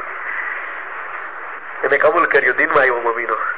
પછી કહે છે યા મૌલા હવે હું પાછો જાઉં તો એ કાફરો મને પાછો મોકલશે કે હવે મને તમે રજા આપો કે હું લડું એ લોકો સાથે, ને 2-4 કાફરોને મારું કે, અને પછી જે થશે એ જોયું જશે. તમે રજા આપો કે, અરે પણ તને તલવાર ચલાવતા નથી આવડતી, નહીં મને રજા આપો કે. મૌલાએ રજા આપી, પોતે ઓલાને લલકાયેલા કાફરોને આવો મારી સામે લડો કે. મારા મૌલાનું માથું કોઈ નહીં કાપી શકે જ્યાં સુધી હું જીવતો છું. જ્યાં સુધી હું જીવતો છું એનું માથું કોઈ નહીં કાપી શકે, આવો કે. કાફરો આવ્યા, મુસ્લિમો બધાને લડાઈ થઈ, આને મારી નાખ્યો, આને 2-4 ને માર્યા. અને જયારે આ તડપી ગયો તો કે જે યા મારા મૌલા, મારી અવાજ તમારા કાનો સુધી આવી રહી છે. પોતે પડી ગયો તો બેબાદ જેવા હાલતમાં. મૌલાના ઇમામ હુસૈને ફરમાવ્યું હા હું તારી અવાજ સાંભળી રહ્યો છું. યા મૌલા હવે મારી છેલ્લી ઘડી છે કે હવે હું બચીત થઈ કે હું મરી જવાનું, આપ મારાથી રાજી છો? ખરેખર આપણે મને દિલમાં કબૂલ કર્યો છે ને, આપ રાજી છો ને મારાથી? મૌલાએ ફરમાવ્યું બેશક હું રાજી છું, ખુદા રાજી છે, નબી મોહમ્મદ રાજી છે. આ શખ્સ ક્યામતના દિવસે હું તારી બાજુમાં રહેવાનો, તે મારા માટે જાન આપી છે, તે મારા માટે પોતાને શહીદ કર્યો છે. ઇમામ હુસૈન તારો અહેસાન નહીં ભૂલે. તું મારો છો, મારો રહેવાનો છો કે તું મારો દોસ્ત છો, અને કુરાન પ્રમાણે તું શહીદ થઈ ગયો છો. 5 મિનિટની અંદર એક એવો માણસ કે જે મોમીનો ઇસ્લામ ધર્મ શું છે જાણતો નહોતો, આખી જિંદગી કાફરાઈમાં ગયો, એ 5 મિનિટની અંદર મોમન થાય, ઇમામનો દોસ્ત થાય, ઇમામ ઉપર અહેસાન કરી જાય અને આ પ્રમાણે મોમન તરીકે મરે. આપણે કલ્પના ન કરી હોય કે આ માણસ મોમન થવાનું. અને દુનિયામાં હજારો દ્રષ્ટાંત આવા છે, 1, 2, 3, 4 નહીં, હજારો દ્રષ્ટાંત તમને જોવા મળશે. કમાલ કે આ કેવા કેવા ઠેકાણે પેદા થાય અને કેવી કેવી રીતે મોમીનો આ દુનિયામાં મરે છે. તો જુઓ, ગમે ત્યાં પેદા થયો, મેં કીધું ને ગમે ત્યાં પેદા થયો હોય, કાફરના ઘરે પેદા થયો હોય, એની મોત તો મોમન તરીકે થશે. પીરોએ ગિનાનમાં દ્રષ્ટાંતો નથી આપ્યા. હિન્દુ ધર્મના, આજે આપણે મુસ્લિમ ધર્મના દ્રષ્ટાંતો સાંભળ્યા. પીરે હિન્દુ ધર્મના દ્રષ્ટાંત આપ્યા કે પહેલા જે સતયુગના મુખી હતા એ કોના ઘરે પેદા થયા હતા? રાક્ષસના ઘરે પેદા થયા હતા. દૈત હૈણાકસના, દૈત એટલે રાક્ષસ, દૈત હૈણાકસ હિન્દુ ઇતિહાસ બતાવે છે. હૈણાકસના ઘરે પેદા થયો હતો. કોણ હતો? તો કે પહેલા જ, અને મુખી હતો મમ્મીનો, સતયુગનો. 5 કરોડ જીવને તારતો ગયો. એ કાફરના ઘરે પેદા થયો, મોમન તરીકે. મોમન તરીકે જીવો ને મોમન તરીકે મર્યો મોમીન. કહેવાનો મતલબ ગમે ત્યાં પેદા થાય, કાફરના ઘરે બી પેદા થાય મોમન તરીકે. ગમે ત્યાં આવો તો હજારો દાખલા ઇતિહાસમાં પીરોએ બી આપ્યા છે, આપણી પાસે બી છે. કુરાન એક્સેપ્ટ કરે છે કે આવા કેટલાય બનાવો બની ગયા. ગમે ત્યાં પેદા થાય એની મોત મોમન તરીકે. એના માટે જરૂરી નથી કે ઇસ્માઇલ તરીકે જન્મ લે. પણ જે ચોથા પ્રકારની હજી એક રૂહાની જે રહી ગઈ, બીજા પ્રકારની, એ મુમીનો કદાચ મોમનના ઘરે બી પેદા થશે ને, કાફર તરીકે મરવાની. પૈગંબરના ઘરે બી પેદા થશે, કાફર તરીકે મરવાની. અને થોડીક વાર માટે આપણે ગમે ત્યાં પેદા થશે, કાફર તરીકે મરવાની. ક્યાંય પણ પેદા થાય મુમીનો, એની મોત કાફર તરીકે થવાની છે. તમને ખબર છે નૂહ નબીનો દીકરો હતો, કુરાનમાં લખેલું છે, આ તો બધાને ખબર છે. પૈગંબર નૂહનો દીકરો મુમીનો, કઈ ઓછું કહેવાય? પણ એ દીકરાનું શું થયું? જયારે એના બાપે કસ્તી બનાવીને બધાને કે બેસી જાઓ કે, તો એનો છોકરો કે હું નહીં બેસું કે. કન્નાન નામ હતું એનું, કુરાનમાં લખે છે. અરે બેટા બેસી જાઓ, હું તારો બાપ છું. અરે મારું લોહી તારી રગમાં છે. મેં સાબ આવી રે ક્યાં ડૂબી જવાની આખી દુનિયા કે તારો બાપ સાચો બોલે છે. એને ખુદાએ કીધું છે આઝાબ ઉતરવાનો છે. તો પોતાના બાપને કે તો ગાંડો છો કે હું તો કે પાણી આવશે તો પહાડ માથે ચડી જાય, અને ચડી ગયો તો પહાડ માથે. શું થયું મૂવી તો? પહાડ માથે ચડી ગયો, શું થયું? પાણી આવ્યું ને ખેંચ્યું એને, અને પછી પાણીનો દરિયો ચાલુ થયો, અને છોકરો તણાતો તણાતો બાપની કસ્તીના સામે આવ્યો. કુરાનમાં લખે છે અને કે છે મારા બાપ મને બચાવી લે છે, હું મરી જવાનો પાણીમાં તણાઈને. ત્યારે નૂહને થયું કે મારો દીકરો, આ બધાને હું લઈ જાઉં છું બચાવીને, મારા દીકરાને ન લઈ જઈ શકું. અરે મારું ખૂન છે ને કે ભૂલ કરી હતી, પણ મારું કહેવાય કે હાથ ઊંચા કર્યા કે ખુદાએ મારા દીકરાને બચાવી લે કે વહી નાઝિલ થઈ કે નૂહ એ તારો દીકરો નથી. હવે કે જયારે એને નાફરમાની કરીને ત્યારે જ અમે એનું નામ તારા દીકરાના લિસ્ટમાંથી કાઢી નાખ્યું હતું. કે ખબરદાર કે એના હાથમાં દુઆ માંગી તો કાફરની મોત મરવાનો છે, કોઈ નહીં બચાવી શકે એને. અને પૈગંબરનો દીકરો હોય તો શું થયો? મરી ગયો કાફર તરીકે. ખુદાએ કુરાનમાં કીધું કે નહીં એ તારો દીકરો જ નથી. હવે એ નાફરમાન થઈ ગયો, કાફર કરતા બદતર. નબીના ઘરે પેદા થાય ને આવી રીતે મરે મુમીનો. અને ઊંચામાં ઊંચા ઘરે પેદા થાય અને મોત કાફર તરીકે થાય. મૌલાના ઇમામ જાફર સાદિકના દીકરા હતા. ઇમામ જાફર સાદિકના ઘરે પેદા થયા હતા. ઇમામ જાફર સાદિકનું ખૂન હતું રગોમાં. કોણ હતો તો કે મૂસા કાઝીમ. ઇમામ પછી પોતે નાના હતા, હજરત ઇસ્માઇલ મોટા હતા, પણ ઇમામ પછી એને ઇમામતનો ખોટો દાવો કર્યો. અને શું કર્યું મુમીનો? લાખો માણસોના ઈમાન ખરાબ કરી નાખ્યા. બે ફાંટા પાડ્યા ધર્મની અંદર. ઇસ્નાસરી ફિરકો વજૂદમાં આવ્યો. મૂસા કાઝીમ જે ઇમામના દીકરા હતા એના થકી આવ્યો. ઇમામના ઘરે પેદા થયો, આવું કામ કરી ગયો. ઇમામના ઘરે પેદા થઈને હજારો લાખો માણસોના ઈમાનને સાથે ખિલવાડ કરે, આને કરી હતી. ઇમામ મુસ્તનસિર બિલ્લાહના ઘરે પેદા થયા. મુસ્તે અલી ઇમામનો દીકરો હતો. અને ઇમામનો દીકરો એટલે કેટલું માન મોમીનો, કેટલું માન. પણ આ મુસ્તે અલી નાનો હતો, ઇમામ નિઝાર મોટા હતા, બે ભાઈઓ હતા.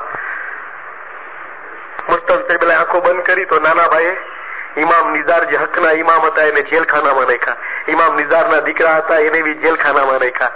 મૌલાના હાદીને બેનને જેલમાં નાખ્યા અને પોતે રાજગાદી પર બેસી ગયો અને દાવો કર્યો કે હું ઇમામ છું. આ હોરો ફિરકો આવ્યો વજૂદમાં એ મુસ્તિયારીથી આવ્યો. ઇમામને પોતાના ભાઈને કેદમાં નાખ્યા અને ઇમામ નિઝાર કેદખાનામાં શહીદ થઈ ગયા. અને ઇમામ હાદીને બચાવવા વાળો હસન બિન સબા હતો. જો એ ન હોત ને તો ઇમામ હાદીને લાવવા મુશ્કેલ થઈ ગયા ત્યાંથી આલમોત તરફ. અને આલમોતથી ઇમામત શરૂ કરાવી. કહેવાનો મતલબ કે ઇમામના ઘરે પેદા થાય. આપણે કઈ નુરાની ફેમિલી છે, નુરાની ફેમિલી છે, પણ ઇતિહાસ જુઓ, દુનિયાના દાખલા જુઓ, કેવા કેવા દાખલાઓ બની ગયા. એટલે યાદ રાખો મુમીનો કે જરૂરી નથી કે કોઈ ક્યાં પેદા થયો, ઇસ્માઇલી તરીકે જન્મ્યો હોય. અને ઘણી વખતે અમે જોઈ છે કે મુમીનો બે ઈમાન થઈ જાય છે. ઇસ્માઇલી તરીકે જન્મ લઈને બે ઈમાન થઈ જાય છે. તાજુબની વાત છે ને. તમે સાંભળ્યું મુમીનો? અબુ અબ્દુલ્લા હતો, ઇતિહાસ બતાવે છે એનો. ઈમાનદાર માણસ, કેવો દાઈ પાસે ઈમાન લેવું. મૌલાના દીદાર કરવા માંગતો હતો. બસરામાં કોટવાલ તરીકે કામ કરતો હતો. ઇમામના દીદાર તો થયા નહીં એને, ઇમામના દીદાર તો ન થયા, પણ ઇમામનો હુકમ આવ્યો કે હોશિયાર છે, મિશનરી બની ગયો છે, લોકોમાં તબલીગ કરવા માંગે છે, ધર્મનું કામ કરવા માંગે છે, તો એ આફ્રિકા તરફ જાય. મગરબી આફ્રિકામાં જાય ને ત્યાં બોધ કરે. પગપાળા ગયો તો, પગપાળા. એને કેટલું ઈમાન છે તમે વિચાર કરો. જેમ કે સદરદીન ઈરાન થી ઇન્ડિયા આવ્યા હતા, એમાં પગપાળા બસરાથી આફ્રિકા સુધી ગયો. અને હું તમને એક વાત કહું, પીર સદરદીને જેટલું નથી કર્યું એટલું અબુ અબ્દુલ્લાએ કર્યું હતું. હકીકત ઇતિહાસ કહે છે કે અબુ અબ્દુલ્લાએ જેટલું કર્યું પીર સદરદીને નહોતું કર્યું. મમ્મીનું કેટલું મોટું ઈમાન હતું એનું. આખી જિંદગી ઇમામ માટે ઝૂમતો રહ્યો. આપણને ગર્વ થાય કે આ ખુદાએ અમને એના જેવો બનાવી દે. એવું એનું ઈમાન. હાલીને ગયો અને જંગલી કબીલા, બરબરી કબીલા લખે છે, એ બધા કબીલાના માણસોને ભેળા કરીને આપણો ધર્મ સમજાવતો. કેટલાય લોકોને ઇસ્માઇલી બનાવ્યા, હજારો લોકોને ઇસ્માઇલી બનાવ્યા. એને દાઈનું કામ કર્યું, પીરનું કામ કર્યું, પછી એને હથિયાર, એ લડવાવાળા હતા, પછી એને રાજ વિરુદ્ધ લડાવ્યા, પોતે બી લડવામાં સાથ રહ્યો અને છેવટે એને જીતી લીધો મગરીબી આફ્રિકાને, દેશ જીતી લીધો મમ્મીનો. દેશ જીતી અને ઇમામને સલમિયામાં જ્યાં ઇમામ છુપા રહેઠાણમાં દોરે 17 ચાલુ હતો અને ઇમામ અલ મહેદીનો જમાનો હતો અને 11મા ઇમામ હતા, આરામ ફરમાવી ગયા હતા. એ ઇમામને જાણ કરી કે માલિક તો આવ અને મેં અહીં રાજ લીધું છે ને તું ગાદી માથે બેસી જા, તખત તારી રાહ જોઈ રહ્યું છે. લ્યો ફી સદરદીન ઇન્ડિયામાં આવીને કોઈ રાજ નહોતું જીતું મમ્મીનો, ઇસ્માઇલી જરૂર બનાવ્યા. આને તો રાજ જીતી અને ઇમામને બોલાવ્યા કે આવો અને ગાદીએ બેસ, તારા માટે મેં રાજ જીતું છે. કે એટલો હોશિયાર માણસ અબુ અબ્દુલ્લા, એટલો બધો હોશિયાર માણસ. અને દીદારો ઇમામના દીદાર નહોતા કર્યા પણ એટલી મોહબ્બત હતી એના દિલમાં. અને મૌલા રવાના થયા પોતાના ફરજન અલ કાયમને લઈને. વેરો એનો માણસ હતો વફાદાર ગુલામ જાફર અલ હાજીબ. એ પોતે પોતાની પુસ્તકમાં લખે છે, સીરતે જાફર અલ હાજીબમાં આ ઇતિહાસ લખ્યો છે એને. અને મમ્મીનો સિજિલ માતામાં આવ્યા ઇમામ છુપાતા છુપાતા પ્રમાણે દુશ્મનોથી બચતા બચાવતા દુનિયામાં અને સિજલ માતામાં ઇમામ અને ઇમામના ફરજન અને એનો વફાદાર ગુલામ. આ ત્રણેયને સિજલ માતાનો ગવર્નર ઇસ્માઇલી હતો, અલીસા બિન મિદરાર. એને ઇમામને ઉતારો આપ્યો, પોતાની પાસે રાખ્યા આરામ કરવા માટે. અને આ થોડા દી પછી તમે આફ્રિકા તરફ જાજો, હવે આરામ કરો, ઘણું સફર કર્યું છે. અને બગદાદના ખલીફાએ ગવર્નરને લખ્યું કે તારી પાસે ઇમામ આવ્યો છે, ફાતિમી ઇમામ, એને અરેસ્ટ કરી લેખીએ, નહીં તો હું લશ્કર લઈને આવું છું ને તારું રાજ લઈ લઈશ. કે દુનિયાની લાજ લાગી, ઇમામને કેદ કર્યા. ને સિજલ માતાના ગવર્નરે ઇમામ એના ફરજન અને નોકરને કેદ કરી દીધા અને તિતલ આપી કે મારી પાસે આવ્યા છે, તારે જે કરવું હોય એ કર. કીએ મમ્મીનો અબુ અબ્દુલ્લાને ખબર પડી કે મારો મૌલા આવ્યો હતો પણ સિજલ માતાના ગવર્નરની બેઈમાનીથી અહીં સુધી નથી પહોંચ્યો અને નજર કેદ છે. લશ્કર લઈને પોતે આવ્યો, વાંચી નીકળો મગરેબી આફ્રિકાથી લશ્કર લઈને સિજલ માતા જવું છે અને મૌલાને છોડાવવા છે. એટલું બધું જોશ અને ઈમાન કે બીજું કોઈ કામ નહીં, એ પહોંચી ગયો સિજલ માતા. લડાઈ કરીને રાતો રાત હરાવ્યા દુશ્મનોને અને ઓલો ગવર્નર અલીસા બિન મિદરાર પછવાડેથી ભાગ્યો, જાન બચાવી રહી. હવે અબુ અબ્દુલ્લાનું કામ હતું કે મૌલાને ગોતી આવે અને મૌલાને જે કમરામાં કે જ્યાં બી નજર કેદ રાખ્યા હોય ત્યાંથી છોડાવી લે. મૌલાને ઓળખતો નહોતો. જાફર અલ હાજીબ લખે છે સીરતે જાફર અલ હાજીબ કે હું બહાર નીકળું ને તો એ સમજો કે હું ઇમામ છું. કે એવી એની હાલત હતી, ઓળખતો નહોતો ઇમામને. કે પણ એનું ઈમાન એટલું બધું હતું. ઓલા નોકરને જોઈને પોતે ઘોડા પરથી ઉતરી ગયો માન દેવા માટે, અરે આ નોકર છે કે ઇમામ તો પચવાડે છે. મૌલા આવ્યા, ઘોડા પરથી નીચે ઉતરી. મૌલા ઘોડા માટે બેઠા હતા, ઘોડાની રકાબ હોય એમાં મૌલાના પગ હતા. મૌલાના પગ ઉપર પોતાની પેશાની મૂકીને રોવે છે કોણ? અબુ અબ્દુલ્લા. એટલું બધું ઈમાન એની અંદર, જરાય ગર્વ નહીં કે માલિક આ રાજ જીતું છે, મેં આટલું કામ કર્યું છે, મને દુઆસીસ દે, મને ખાના વદાન ફરમા, મારા વખાણ કર, બધાને કે મેં કેવું નહીં. મમ્મીને તો રોતો તો પગ ઘોડાની રકાબમાં માથું મૂકીને.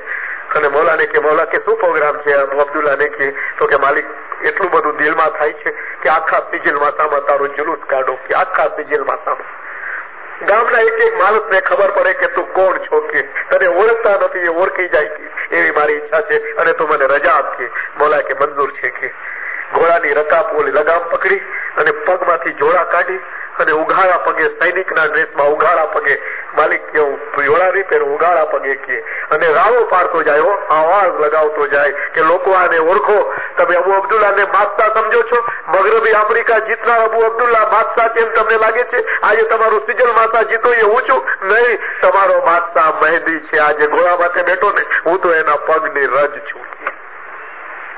ઘોડાના પગ પાસે, ઇમામના પગ પાસે હાથ રાખીને કે તો હું આના પગની રજ છું. કે હું કાંઈ નથી, હું આનો ગુલામ છું. કે તમારો બાદશાહ મહેદી છે. લોકોને યાદ આપ્યું કે રસૂલુલ્લાહે ફરમાવ્યું તો ખબર છે કે મારા પછી 300 વર્ષે સૂર્ય સોનાનો ઉગશે, આ મગરીબથી સૂર્ય ઉગશે. એ આ સૂર્ય કે આ મગરીબી આફ્રિકાથી ઉગ્યો છે. કે આ એ જ હદીસ હતી. આ 300 વર્ષ થવા આવ્યા છે. પૈગંબરની હદીસ સાચી પડી છે. એ રાળો પાડતો જાય ને જુલુસ કાઢતો જાય, રાળો પાડતો જાય. એક એક જણાને ઓળખાવ્યા.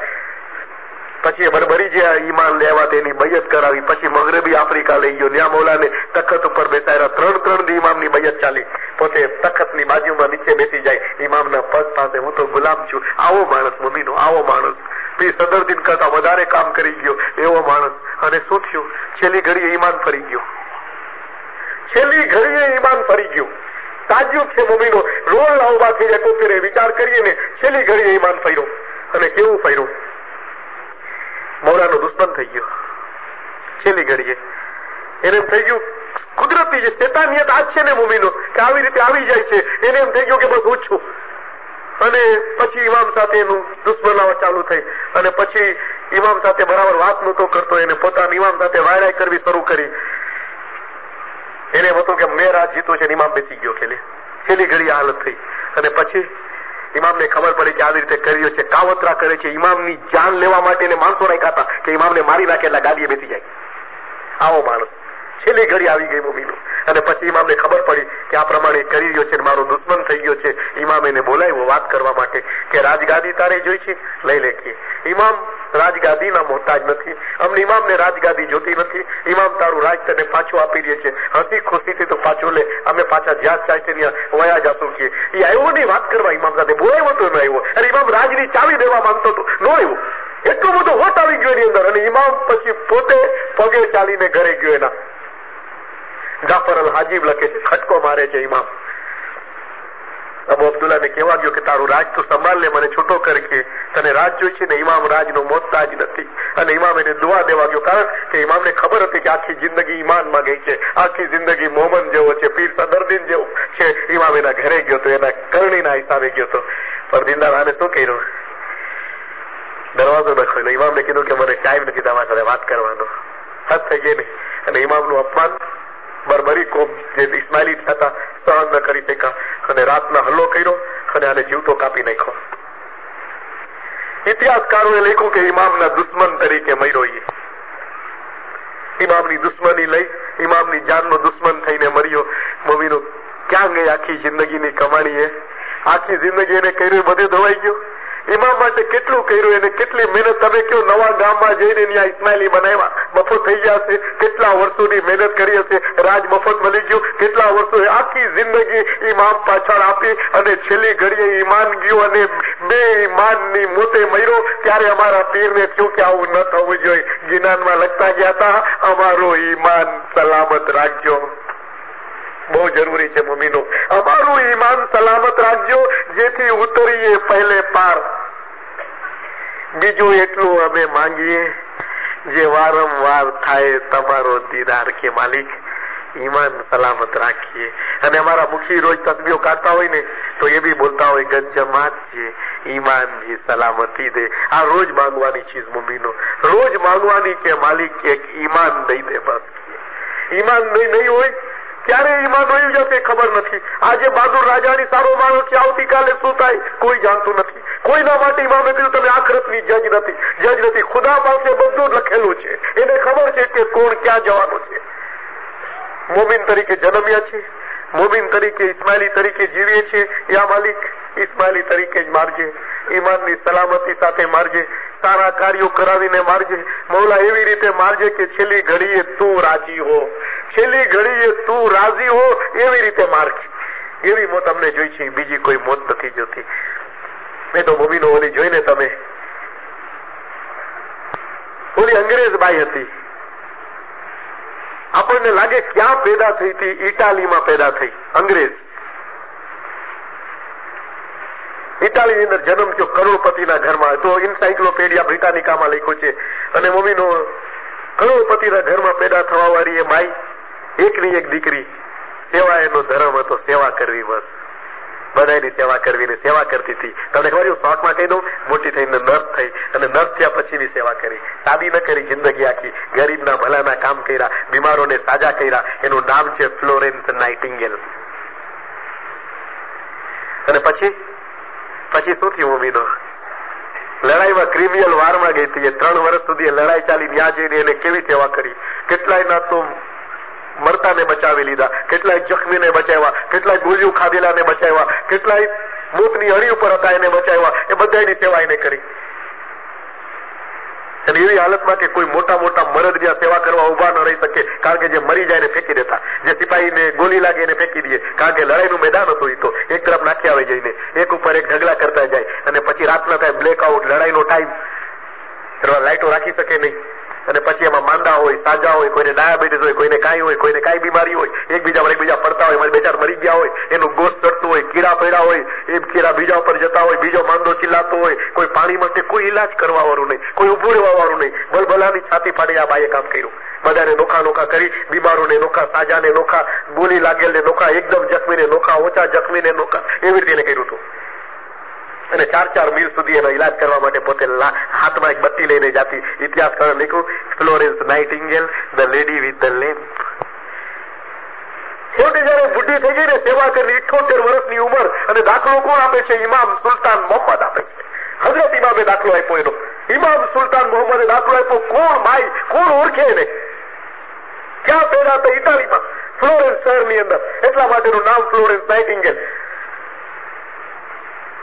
78 વર્ષની ઝઈફ ઉંમરમાં એ બાઈ માંદી, બીમાર અને ખાટલાવત ઉભી ન થઈ શકે. ઇમામ પોતાના મેમોયર્સમાં લખે છે, the memoirs of Aga Khan ની અંદર. હું તમને બતાવું છું, જો કેવા કેવા જીવ કેવી રીતે તરી જાય છે. આ ઇમામના હાથમાં છે. જૂના દાખલા સાંભળ્યા, નવો દાખલો સાંભળો, ઇમામ પોતે આપે છે. મેમોયર્સમાં લખ્યું, પાનું 102, 103 ને 104. ઇમામ પોતે હાથથી લખે છે પોતાના. 78 વર્ષની ઝઈફ બાઈ, અને બ્રિટિશ ગવર્મેન્ટ તરફથી એને કઈક પેન્શન નક્કી કરી આપ્યું હતું. એકાદે બાઈ એની ખિદમતગાર તરીકે આપી હતી સેવા કરવા માટે. એનું ધ્યાન રાખે ને ખવડાવે, ટાઈમસર પકાવી કરીને, અને એનો હુકમ બજાવે. એના માટે પેન્શન મુકરર થયું હતું બ્રિટિશ સરકાર તરફથી. અને એને મળવા બી કોઈ આવતું નહીં. બીમાર બુઢી 78 વર્ષની બાઈને કોણ મળવા આવે? પણ સેવા જિંદગી આખી કરી હતી. ભલે ને અંગ્રેજ હતી. અને એક વખત એને મળવા આવ્યું, દરવાજા ઉપર ખટકો પડ્યો. કોણ આવ્યું છે મળવા? વાળી નોકરાણીએ દરવાજો ખોલ્યો તો છોકરો ઉભો છે 20 વર્ષનો. 20 વર્ષનો છોકરો મળવા આવ્યો. કોણ છો? તો કે હું ઇન્ડિયાથી આવ્યો છું. કે કોના માટે? તો કે મિસ નાઇટિંગેલ. આખી જિંદગી લગન બી નહોતા કરે, એટલી બધી સેવાની ભાવના. મિસ નાઇટિંગેલ ને મળવા માટે આવ્યો છું. એની પેલા કોઈ મહિલા હતા તો કે પહેલી વખત આવ્યો છું. મિસ નાઇટિંગેલ ને પૂછો, જો ટાઈમ હોય તો મુલાકાત કરું. કે તમારું નામ શું છે? તો કે મારું નામ છે સુલતાન મોહમ્મદ. કે પોતાના મેમોયર્સમાં ઇમામ લખે છે, મારું નામ સુલતાન મોહમ્મદ છે. નાઇટિંગેલ ને કહ્યો કે હિઝ હાઈનેસ આગા ખાન ઇન્ડિયાથી મળવા આવ્યા છે. એના ઘરે જઈ અને અપોઇન્ટમેન્ટ લે છે. ઇમામે એના દરવાજે ઉભો રહીને કે હું મળવા માંગુ છું. કે અરે મોટી મોટી જમાતમાં 10-10 વર્ષ સુધી ન આવે, 5-5 વર્ષ સુધી ન આવે, અને આવે તો કલાક બેહીને વયો જાય. માલિક વધારે રોકાને, મને ટાઈમ નથી.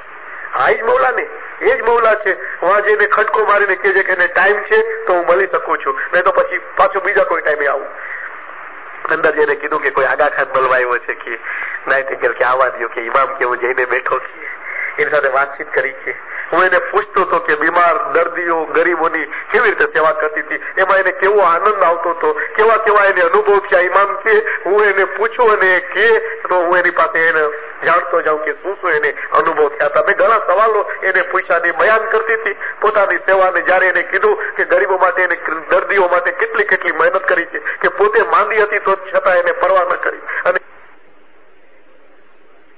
તો બાપ કે છે, મિસ નાઇટિંગેલ, હવે તમે થાક્યા છો, જો તમને ટાઈમ હોય તો હું આવતીકાલે મળવા આવું પાછું. તમારો ઇમામ કે છે, અરે ખોજાઓના ઇમામની વાત થાય છે, 14 બ્રહ્માંડના ધણીની વાત થાય છે કે મૌલા દીદાર દેવા એના ઘરે જાય, અને જે ઇમામના દીદાર કરે ગુના ભરીને ભસ્મ થઈ જાય. મુમીનો મૌલા પૂછે છે, આવું ઘરે કોણ? એક સાધારણ માઈ. કા તો કે એના એવા આમાલ હતા. અરે છેલ્લો જન્મ સુધારી દે તો આ ધણી સુધારે છે. બધાયનો ઇમામ છે, આપણો જ ઇમામ છે એમ નહીં, બધાયનો ઇમામ છે, આખી જહાનનો ઇમામ છે. દિનો એને ઘરે ગયો, બીજી ફેરે પાછો. બીજા દિવસે વાતોચીત તો કરી. પછી ત્રીજા દિવસે ઇમામ કે છે કે મિસ નાઇટિંગેલ, તમને જો ટાઈમ હોય તો આવતીકાલે પાછો આવું. અરે હા તો નવરો લાગે છે કે રોજ પાછો આવવાનું કે છે. અને છેલ્લે ઇમામે કીધું કે જયારે મેં એની વાતો સાંભળી, એની કુરબાનીઓ સાંભળી, લોકો પ્રત્યેનું એનું દર્દ જોયું, ઇમામ ઉભા થયા. મિસ નાઇટિંગેલ, અમારી એક માંગણી છે તમારી પાસે. ઇમામ માંગે છે, આખી દુનિયાના ઇસ્માઇલીઓ જેની પાસે હાથ ઊંચા કરીને કહેતા હોય યા અલી યા હાજર ઇમામ, તો અમારી આ મદદ કર. અમે જેની પાસે માંગતા હોય ઇમામે એક અપાહેજ લંગડી લુલી બાઈ પાસે હાથ આગળ વધારીને કીધું, વાંચો મેમોયર્સ ઓફ આગા ખાન. ઇમામે લખી ચોપડી, મિસ નાઇટિંગેલ, તમારી પાસે અમારી એક માંગણી છે, તમે પૂરી કરશો? કે છે કે શું છે માંગણી? મારી ઈચ્છા છે કે હું તમારો મિત્ર બની જાઉં. ઇમામ બોલે છે, મિસ નાઇટિંગેલ, સુલતાન મોહમ્મદ ની ઈચ્છા છે કે તમારો મિત્ર બને. શું તમને મારી દોસ્તી પસંદ છે? તો હું દોસ્તીનો હાથ આગળ વધારું છું. હસન કબીરદીન પોતાના ગિનાનમાં લખી ગયો, અનત અખાડામાં આસાનજી વધાયું તણા એવા ફલ પામો અને પામો તે ગુરનર ને હાથ દીદાર દેવા અમ ઘરે આવે મહેર હોવી મહેરબાની કીએ. એવા કામ કર કે વધાયું દેવા માટે, કોંગ્રેચ્યુલેશન દેવા માટે મુર્તઝાલી હાજર ઇમામ દીદાર દેવા તારા ઘરે.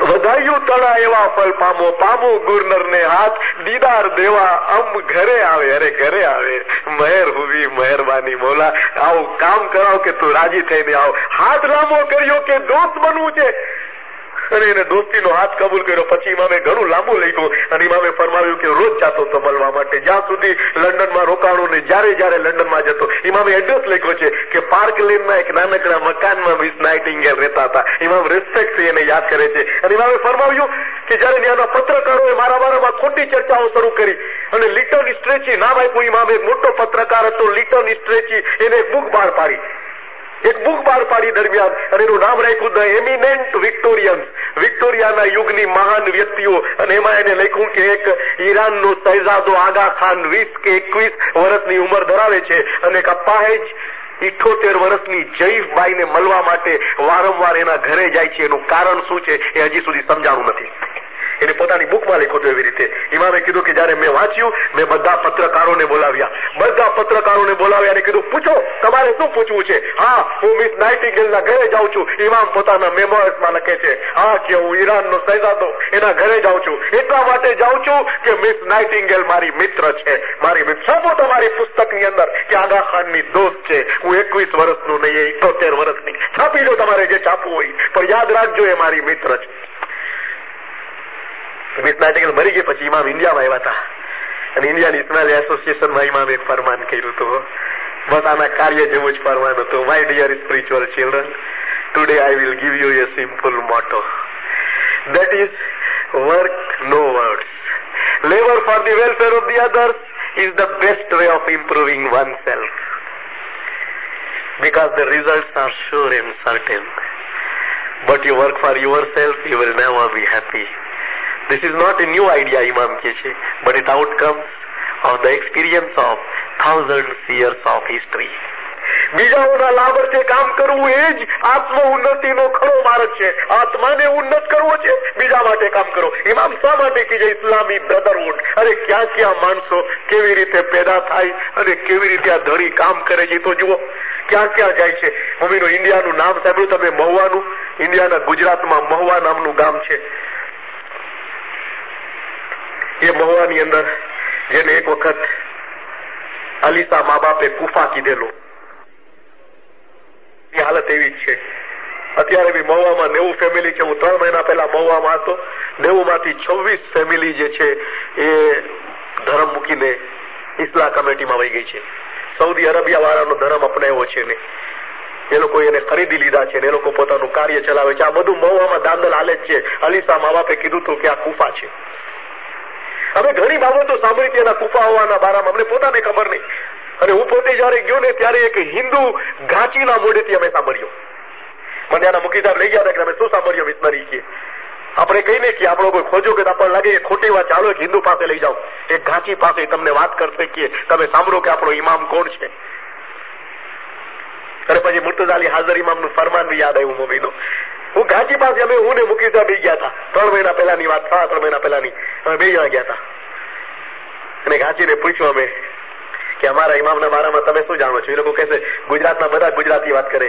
એ કે ખોજાનો પીર, એ આપણો આગા ખાનનો કે ખોજાનો પીર કે તમારા પીર હતા ને કે અલીસા નામ હતું કે. અમે કીધું આ તમને કેમ ખબર પડી? તો કે અમારા દાદા વાતો કરતા અમને કે અને અમારા ઘરમાં વાત ચાલે છે કે બહુ જૂના ટાઈમ થી કે તમારો પીર કે બહુ ચમત્કારિક હતો કે. આપણા પીરની વાત કરે છે, બહુ ચમત્કારિક પીર કે. પણ કે એમાં એક આદત ખરાબ હતી. હવે એના હિસાબે કે છે, એક હિન્દુના હિસાબે સાંભળજો કે એને કે શિકાર કરવાનો બહુ શોખ કે. અને તો ઇમામ સુલતાન મોહમ્મદ સાહેબ કીધું હતું કે મારા પિતાશ્રીને શિકારનો શોખ હતો કે. તમારા પીર જે હતા ને શિકાર બહુ કરતા કે. મહુવામાં ખાસ આવે અતરાફના જંગલોમાં શિકાર માટે કે. એક ઇસ્માઇલી હતો માણેક મનજી કરીને, એના ઘરે ઉતરે બાપા. 10-10, 12-12, 15-15 દી ઉતરે હો. અને બગી ઘોડાગાડી લેવા હોય, બાપો ઘોડા ઉપર હોય, ઘોડાગાડીમાં શિકાર હોય, હરણા હોય, બકરા હોય, જે બી ખરગોશ હોય એ શિકાર કરી લાવે ને પછી રાતે પછી એને ગોશ બોશ કરે ને કબાબ ને આ ને તેને ખાઈને પીએ ને પાછો બીજે ઇમામ શિકારે જાય. રોજનો ધંધો 10, 12, 15 દી ક્યારેક મહિનો દી ધામો નાખે. ઓલો માણેક મંજી રાખે પોતાની પાસે, સવારે નાસ્તો કરાવે પછી સાંજે તો બદલતી હાલતો હોય બધું કે તમારો પીર કે બહુ શિકાર કરતો, કે બહુ શિકાર કરતો. અને પછી એમાં ત્યાંના જે મહાજન લોકો હતા, મારવાડીઓ હતા, હિન્દુ બ્રાહ્મણ હતા, એ બધામાં એક જાતનો કકડાટ થઈ ગયો કે આ ખોજાનો પીર આ આવીને જીવ હત્યા કરે છે. કે એ પોતે વાત કરે છે કે અમારી મીટિંગ બેઠી હતી, કે અમારા દાદા વાત કરતા હતા કે ત્યારે અમને ખબર પડી કે ખોજાનો પીર જીવ હત્યા કરે છે, તો એ જીવ હત્યા આપણે બંધ કરાવી છે. જીવ હત્યા બંધ કરાવી છે કે કાં ખોજાનો પીર ગામમાં ન આવે કે, અને કાં ગામમાં આવે તો શિકાર ન કરે કે. બેમાંથી એક વાત. એ બધાય મળીને આવ્યા મમ્મીનો, બધાય મળીને આવ્યા. અને કેમ કરવું કે તો કે રિક્વેસ્ટ કરવા કરતા કે કદાચ આપણે કહીશું તો કહે છે કે હું શિકાર નથી કરતો, તો જયારે શિકાર કરે ને ત્યારે પકડવો કે. એ બાપુ શિકાર કરીને ઘોડાગાડીમાં લાવતો તો એ શિકારોને માથે કપડું ઢાંકીને બાપા લાવતો કે હિન્દુ લોકોને એમ ન થાય કે એને ખરાબ ન લાગે એટલા માટે કપડું ઢાંકીને બાજારતા લાવતો. તો એ ઘોડાગાડીના લોકો રોકીને જુવાનિયાઓ 150-200 ઉભા કર્યા લાકડા હાથમાં દઈને કે બાજજો એના સાથે. શિકાર પહેલે બતાવો, જાનવર ઉતારવાનું કે શું છે, અમારા ગામમાં જીવ હત્યા કે ધરાવજો એને કે, એને એમ કે ખોજાનો ભાઈ ડઈને ભાગી જવાનો. બોલો કોચવાન જે ઘોડાગાડી કરે કોચવાન કહેવાય, એ બી ગયો એને કે બતાવો કે શું ચારી અંદર કે. બોલો ડરે બતાવવા માટે, કારણ કે એને ખબર કે હિન્દુના ગામમાં આવું ગડબડ થઈ જવાનું. બાપા કે બતા દો ઉસકો ક્યાં હે કે, બતાવો ઉસકો કે. બોલા કપડું ઊંચું કરી નાખ્યું. બોલો ઘાંચી વાત કરે છે. અમારા દાદા કહેતા હતા કે જેવું ઊંચું કર્યું ને બધા હરણા વરણા બધા ગોળ, પણ ત્યાં ફૂલ હતા બધા તાજા કે, જાણે કેમ કોઈ બગીચામાં તોડવા ગયો હોય કે. અને હિન્દુ લોકો તો ફૂલની બહુ રેસ્પેક્ટ રાખે, માતામાં નાખે ને દેવનને ચડાવે ને મંદિરમાં ચડાવે ને, તો ક્યાં બધા ફૂલ કે ફૂલ લેવા ગયો તો ક્યાં તો કે હવે કેમ ઝઘડો કરવો કે કઈ છે નહીં કે, એટલે પાછો વયો ગયો કે. બીજી વખતે કે પાછો કે ઘર પાસે શિકાર ઠેલવો કે, ઓટા ઉપર રાખ્યા શિકારને અને એ લોકો છુપાયેલા ઉભા હતા, પકડી લીધા કે. અને બાપા ન વયા ગયા હતા, માણસ ઉતારતા હતા બધું ગોસ્ત. એમાં મહિના ગડબડ કરવા, બોલાવો કાં હે તમારા પીર કે, બોલાવો એ નહીં કે, આ શું છે ક્યાં કે, અમારા ગામમાં નહીં આવવા દઈ કે, મહિના જેવા એમ બોલવા. ઓલો બિચારો માણેક બિચારો બે કે આ બધાય રાણો પાસે બાપુ અંદર ત્યાં બાપાને ખરાબ લાગતી કે. બાપા સાથે કાં શું ગડબડ થઈ ગઈ કે, જાઓ હાથ જોડે જાઓ નહીં કે, હું એને સમજાવી દઈશ, કાલે કહી દઈશ બધું, કાલથી શિકાર નહીં કરે તમે જાઓ કે. નહીં બોલાવો કે, પ્રૂફ હતો ને સામે, બોલાવો કે. થોડી વાર બાપા અંદરથી બહાર નીકળ્યા. ક્યાં બાત હે માને કે, બાપા પોતે બહાર નીકળ્યા, હાથમાં લાકડી રાખતા બાપા, સુલતાન મોહમ્મદ હાથમાં લાકડી રાખતા. ક્યાં વાત હે કે, એકદમ બહાર આવ્યા બધા ઉભા હતા લાઈનમાં ગડબડ કરતા કરતા. ઓલો શિકાર ત્યાં જ પડેલો છે. બાપાએ લાકડી મારી ઓલા હરણા ઉપર, જાઓ યાર છે કે. હરણા ભાઈગા, ઓલા ગોળીઓ ખાધીને પડ્યા હતા એ ભાઈગા બધા, જાઓ યાર છે કે. ઓલા ભાઈગા ભાઈગા ભાઈ બાપા કે ક્યાં વાત હે ઇनको, ક્યાં વાત ક્યાં ગડબડ હોતા બાપા કે. ઓલા બોલે શું, વહાં કઈ હતું જ નહીં. બોલો કે કમાલનો પીર હતો તમારો કે, કઈ બોલે નહીં કે. અને પછી છેવટે શું થયું તમને લાસ્ટમાં કહી દઉં કે પછી લોકોએ આપણા માણેકભાઈ ને પકડ્યા અને કીધું કે જો તારા ગુરુને કહી દે કે કાં તો શિકાર બંધ કરે, અને જો શિકાર બંધ નહીં કરે તો અમે તારો બાયકાટ કરશું, તારો બાયકાટ કરશું કે, કાં તારા ગુરુને રોકી દેશું, તારા ઘરમાં ઉતારો આપ્યો છે તું એને સપોર્ટ કરસ કે. અરે ભાઈ હું મારા ગુરુને કહી કેમ શકું કે તું શિકાર ન કરે, એની મરજીની વાત છે કે, એને શોખ છે શિકારનો કે. એ શોખવો કાંઈ નહીં કે શિકાર નો થાય કે. જીવ હત્યા એ પાપ છે, એક પીરને શોભે નહીં કે, એક પીરને ન શોભે કે. ઠીક છે કે, પણ એક રસ્તો બતાવું તો આ બીજો બિચારો કે મારો બાયકાટ કરશે, મારા જીન ઉપર એનું જીન હતું કપાસનું, કપાસ નહીં લાવે મને કઈ કામ નહીં દે, તું આગળ કેમ વધીશ. એટલે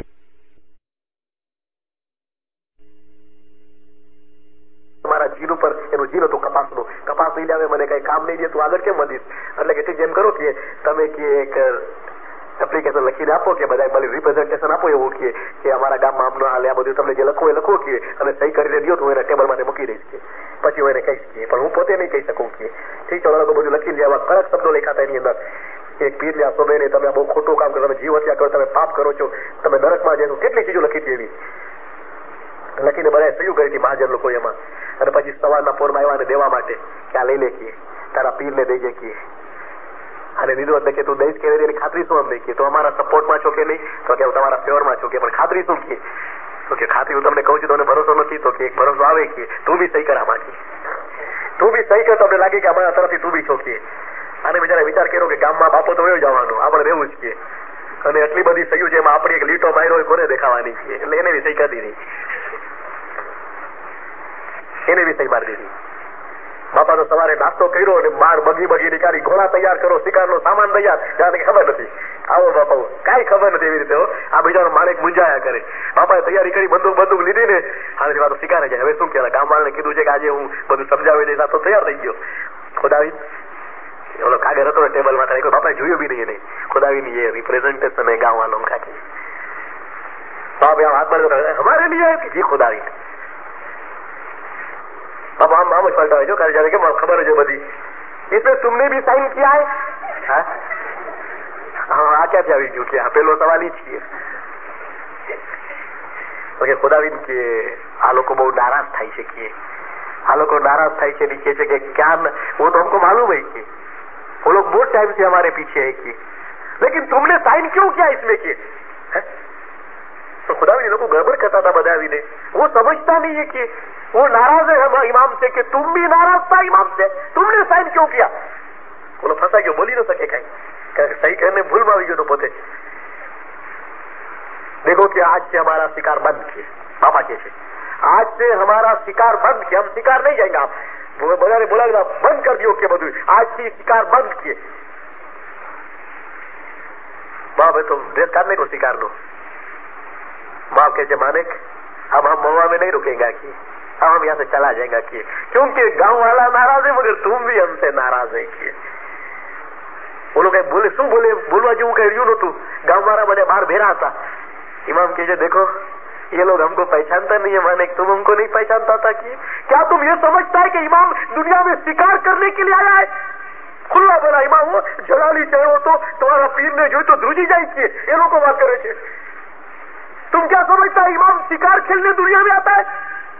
देखो मानिक, ये जो जानवर का शिकार करता है, बहुत से पापी जीव जिसने जानवरों का अवतार लिया है, उसका पाप पूरा होता है, उसकी सजा पूरी होती है, तो इमाम उसको छुटकारा देने के लिए उसका शिकार करता है कि जेने जानवर तरीके जन्म मेलो. जब सुल्तान मोहम्मदे फरमाव्यो અમારા ફરમાન નહીં માનો, મરી જાશો, કૂતરા થશો, ગધેડા થશે. ફરમાન એવું હતું કે જાનવરનો અવતાર મળે પછી શું થશે કે જે લોકોથી ભૂલો થઈ હોય અને જે લોકોએ જાનવર તરીકે અવતાર લીધા હોય અને જેના પાપ પૂરા થયા હોય એને છુટકારો દેવા માટે ઇમામ જે છે ને એનો શિકાર કરે, એ શહીદ થાય ને અસલ મકાને જાય. એ જીવનો છુટકારો.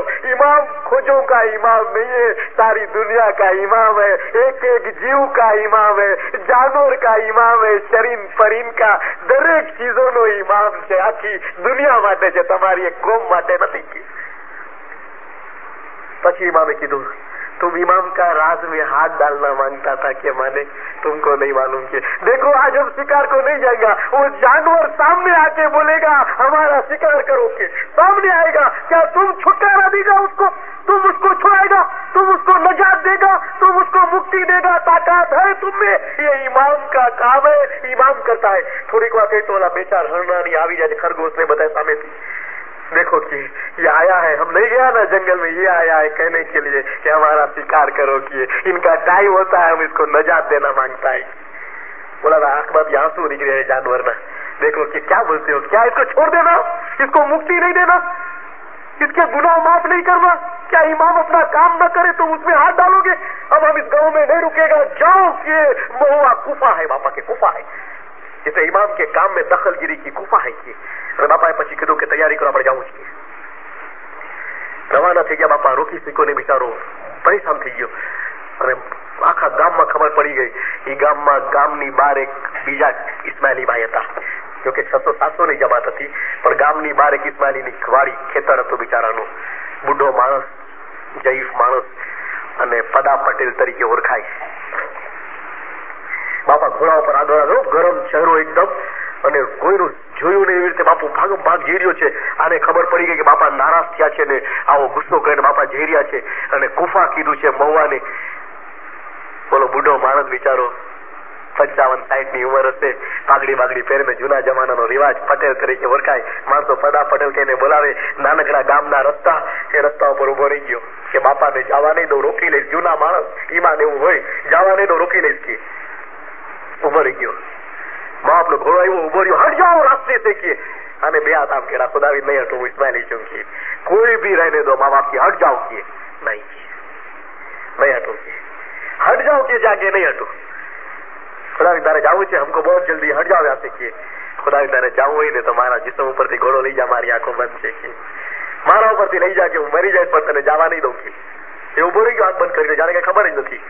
2 મિનિટ પછી ઇમામના ચહેરા ઉપર જરાક નરમાહટ આવી। માફ કે તુમ ક્યાં ચાહતા હે કે खुदा मारी वारी बाजूમાં છે કે બાજુમાં જો કે અને તું ની આવ કે 2 મિનિટ બેસ કે પાણી પી છાપ પી કે તને ખવડાવું તને લઈ જાઉં કે પછી તારે જ્યાં જવું હોય જાજે કે नहीं नहीं हम यहाँ नहीं रुकेगा, ये गुफा है कि मालिक थोड़ी વાર की कितना दूर है कि खुदा नजीकમાં છે, ચલો કે બાપાનું મૂળ બદલાનો બાપા રવાના થયાના ભેરા લે वो बार ओली સિંદરીની ખાટલી નાનકડી કઈ પાથરેલું નહીં હો, બાપાને બેસાડ્યા એના ઉપર સિંદરીની ખાટલી ઉપર અને પછી પાણી લેવો કુવાથી સીંચીને બાપાને પાણી પાયું, પછી છાસ લેવો ભાગીને બાપાના પગ ધોરાવ્યા, હાથ ધોરાવ્યા। बापा ने के तारा पग दाबी दो मालिक के तने भूख लगी है, बापा के हमको बहुत भूख लगा है के भूख कोई थी गई थोड़ी वार में બધું થઈ જાય, મને ખબર જ ન પડે કઈ बहुत भूख लगा है કે અને બિચારા રોટલો ને શું શું હતું છાસ ને એવું બધું બનાવી લઈ આવ્યો, બાપાને ખવડાવ્યું। પછી બાપા કે बहुत थक गया, हमको थोड़ा आराम करना है, ये જ ખાટલી પર સુઈ ગયા બાપા। 2 કલાક આરામ કર્યો પછી ઉભા થઈને કે अब जाना, હવે जाऊं કે तो कि खुदा की तारी मर्जी की हम जाता है, मगर देखो बहुत आबाद होगा, बहुत आबाद होगा, बहुत आबाद होगा। 3 વખત કીધું ખાના બદાન ખાના બદાન ખાના બદાન। માફ તો વયા ગયા, આ રોતો રોતો હું હતો। એના દિલમાં થઈ ગયું કે આ ગામમાં રહેવું વાજબી નથી, જે ગામને ઇમામ કુફા કીએ એ ગામમાં રહેવાય છે। એના દીકરાને આપણા ગામ ખાલી કરવું પણ જઈશું ક્યાં ગામ ખાલી કરીને, કઈ એવું થોડી છે કે રોટલા તૈયાર મળી જાય છે, ક્યાંક મહેનત કરવી પડશે। 2 છોકરાને મુંબઈ મોકલ્યા કે જાઓ અને કઈ નોકરી વોકરી કરો ને કઈક કમાવો, એટલે બધું વેચી સાડી આવી જાઓ ત્યાં।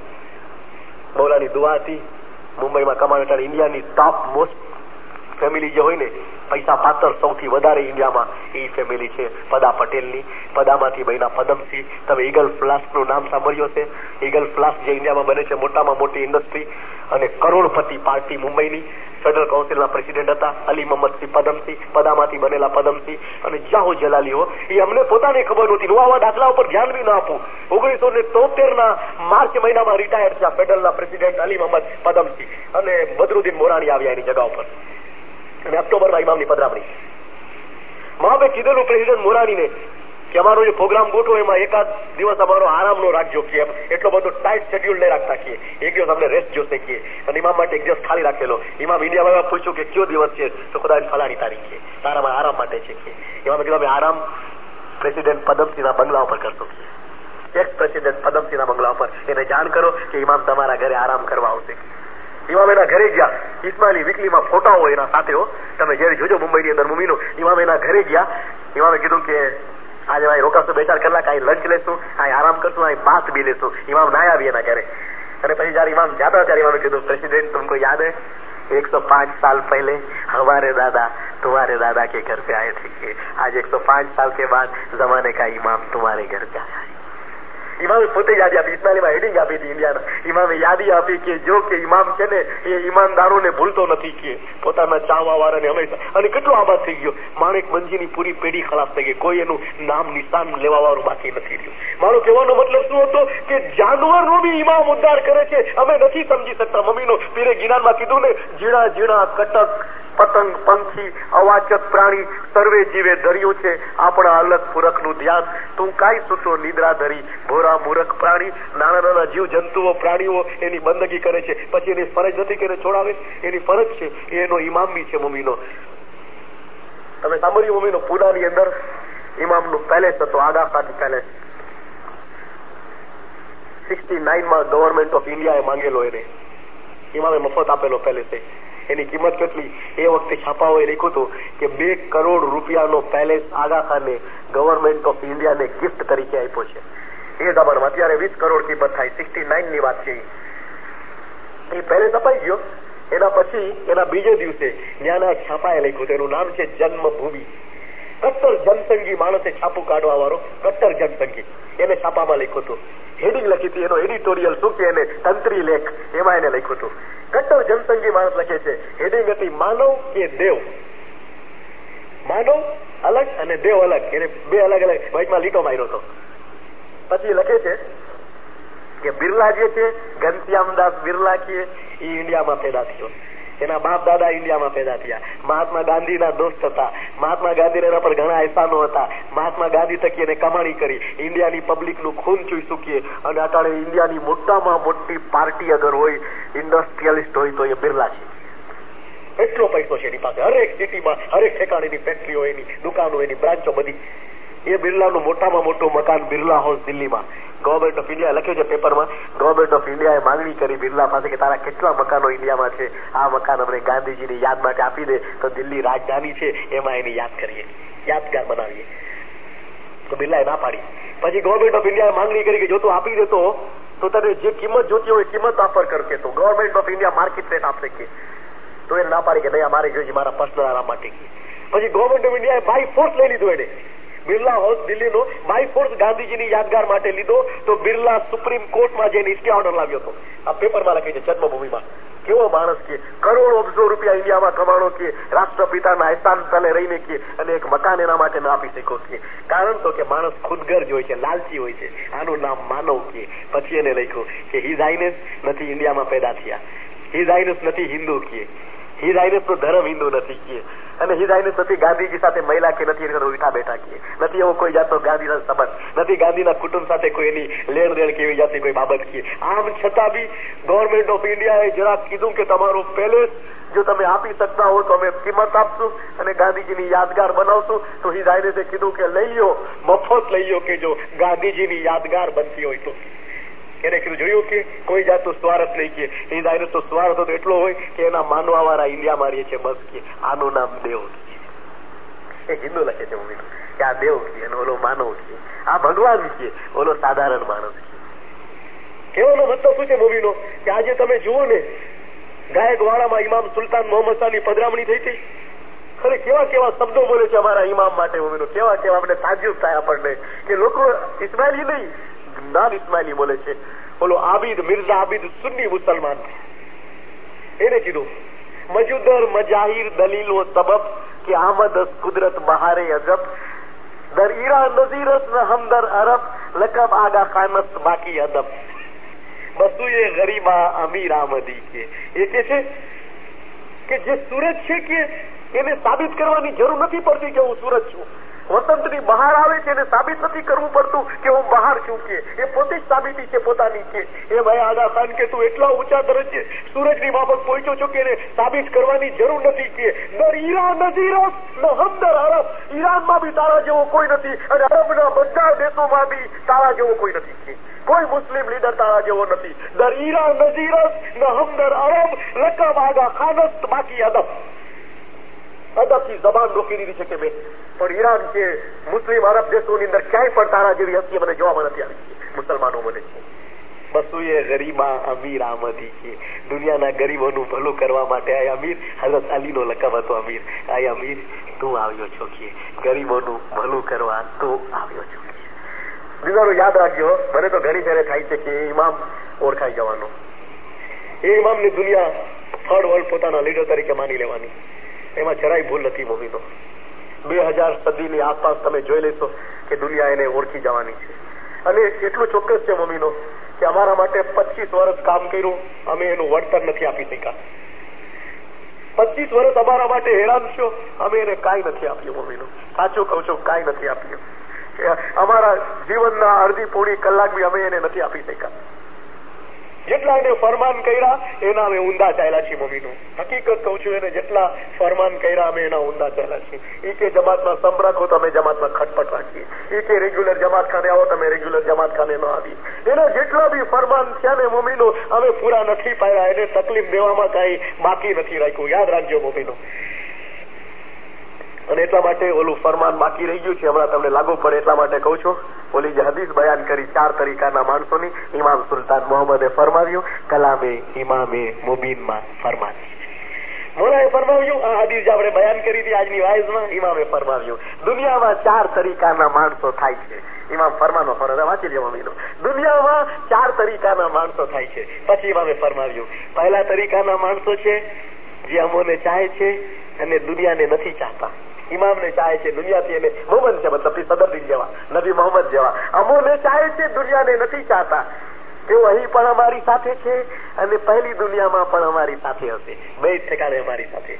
પછી એમાં ફરમાવ્યું, જે બીજા તરીકાના માણસો છે તે અમને ચાહે છે અને દુનિયાને પણ ચાહે છે. ખોજાઓ આપણે અમને ચાહે છે અને દુનિયાને પણ ચાહે છે. ત્યારે અમે ખુદાવંદ તાલા પાસે દુઆ કરીએ છીએ કે યા ખુદાયા, તેના દિલમાંથી દુનિયાની મોહબ્બત ઓછી કર અને અમારાથી મોહબ્બત વધારી દે. ખાને પીરે આવે દસોની ઇમામથી મોહબ્બત વધે એ અમારા જેવા. ગમે ત્યાં પેદા થશે મરશે મોમન તરીકે. ઇમામની દુઆ છે, લાગુ પડશે કદાચ અમને. પછી ઇમામે ફરમાવ્યું, જે ત્રીજા તરીકાના માણસો છે તે અમને નથી ચાહતા, અમને નથી ચાહતા, દુનિયાને જ ચાહે છે. તેમને અમારી પરવા નથી, અમને પણ તેમની પરવા નથી. અમે તેઓને મૂકી દીધા છે. મેં કીધું ને ગમે ત્યાં પેદા થશે કાફર તરીકે મરશે. મોમનના ઘરે પેદા થશે તો કારણ ઇમામે કીધું અમે તેને મૂકી દીધા છે, કારણ કે અમને ચાહતા જ નથી, દુનિયાને જ ચાહે છે, દુનિયા પરસ છે, અમે એને મૂકી દીધા છીએ. પછી ઇમામે ફરમાવ્યું, જે ચોથા તરીકાના માણસો છે તે અમને નથી ચાહતા, દુનિયાને ચાહે છે અને અમને દુઃખ આપે છે. ચોથા તરીકા વાળા અમને દુઃખ આપે છે. ત્યારે ઇમામે ફરમાવ્યું, અમે પણ ખુદાવંદ તાલા પાસે દુઆ કરીએ છીએ કે યા ખુદાયા, તું અમને એવા લોકોથી દૂર રાખ.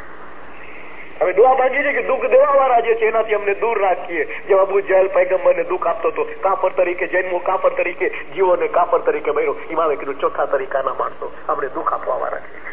અમે ખુદાને કહી છીએ કે ખુદાયા, તું અમને એવા લોકોથી દૂર રાખ. જો કે મમ્મીનું દુઃખ અમે બી આપીએ છીએ. ચોથા તરીકામાં જો કે નથી છે, બીજા તરીકામાં પણ દુઃખ આપીએ છીએ મમ્મીનો. ભલે સમજતા ન હોય ને દુઃખ આપતા હોય, કે સમજતા હોય ને દુઃખ આપતા હોય. ઇમામે ફરમાનમાં ફરમાયું, it is like it and it hurts me to know that my spiritual children have disagreement amongst themselves. અમારા રૂહાની બચ્ચાઓ અંદરો અંદર મતભેદો ધરાવે છે, એ જાણીને અમને નારાજગી ઉત્પન્ન થાય છે અને આઘાત લાગે છે. તે છતાં બી મમ્મીનો નારાજગી ચાલુ, આપસમાં એકબીજાના કોઈની ખોજામાં મમ્મીનો ભળે નહીં. શું છે ખબર નથી પડતી. મેં તો ઘણા જમાતખાનામાં કીધું, પીર લખી ગયો છે ગિલાનમાં, પીર લખી ગયો છે કે તમે રોજ ખાને આવતા હો, રોજ બંદગી કરતા હો, રોજ તસબીહ કાઢતા હો, રોજ દસૂન દેતા હો, અને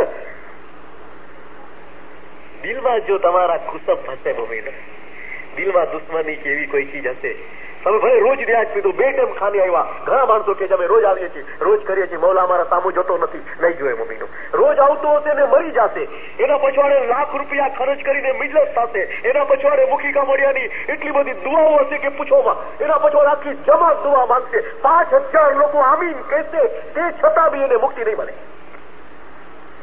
તમે મિસ્ટરી તમે કોણ કહેવા વાળા? હું નથી કહેતો, પીર ગિડાનમાં કહી ગયો છે. પીર સમજ ગિડાન લખી ગયો મમ્મીનો, બહુ ખરાબ ચીજ છે, બહુ ખરાબ ચીજ છે. આ તો કાઢી જ રાખવી જોઈએ, એટલી બધી ખરાબ ચીજ કે પૂછોમાં. પીર સમસે ગિનાનમાં લખ્યું, ગિનાનનું પાનું 60મું ચોપડીનું, પીર સમસનું ગિનાન.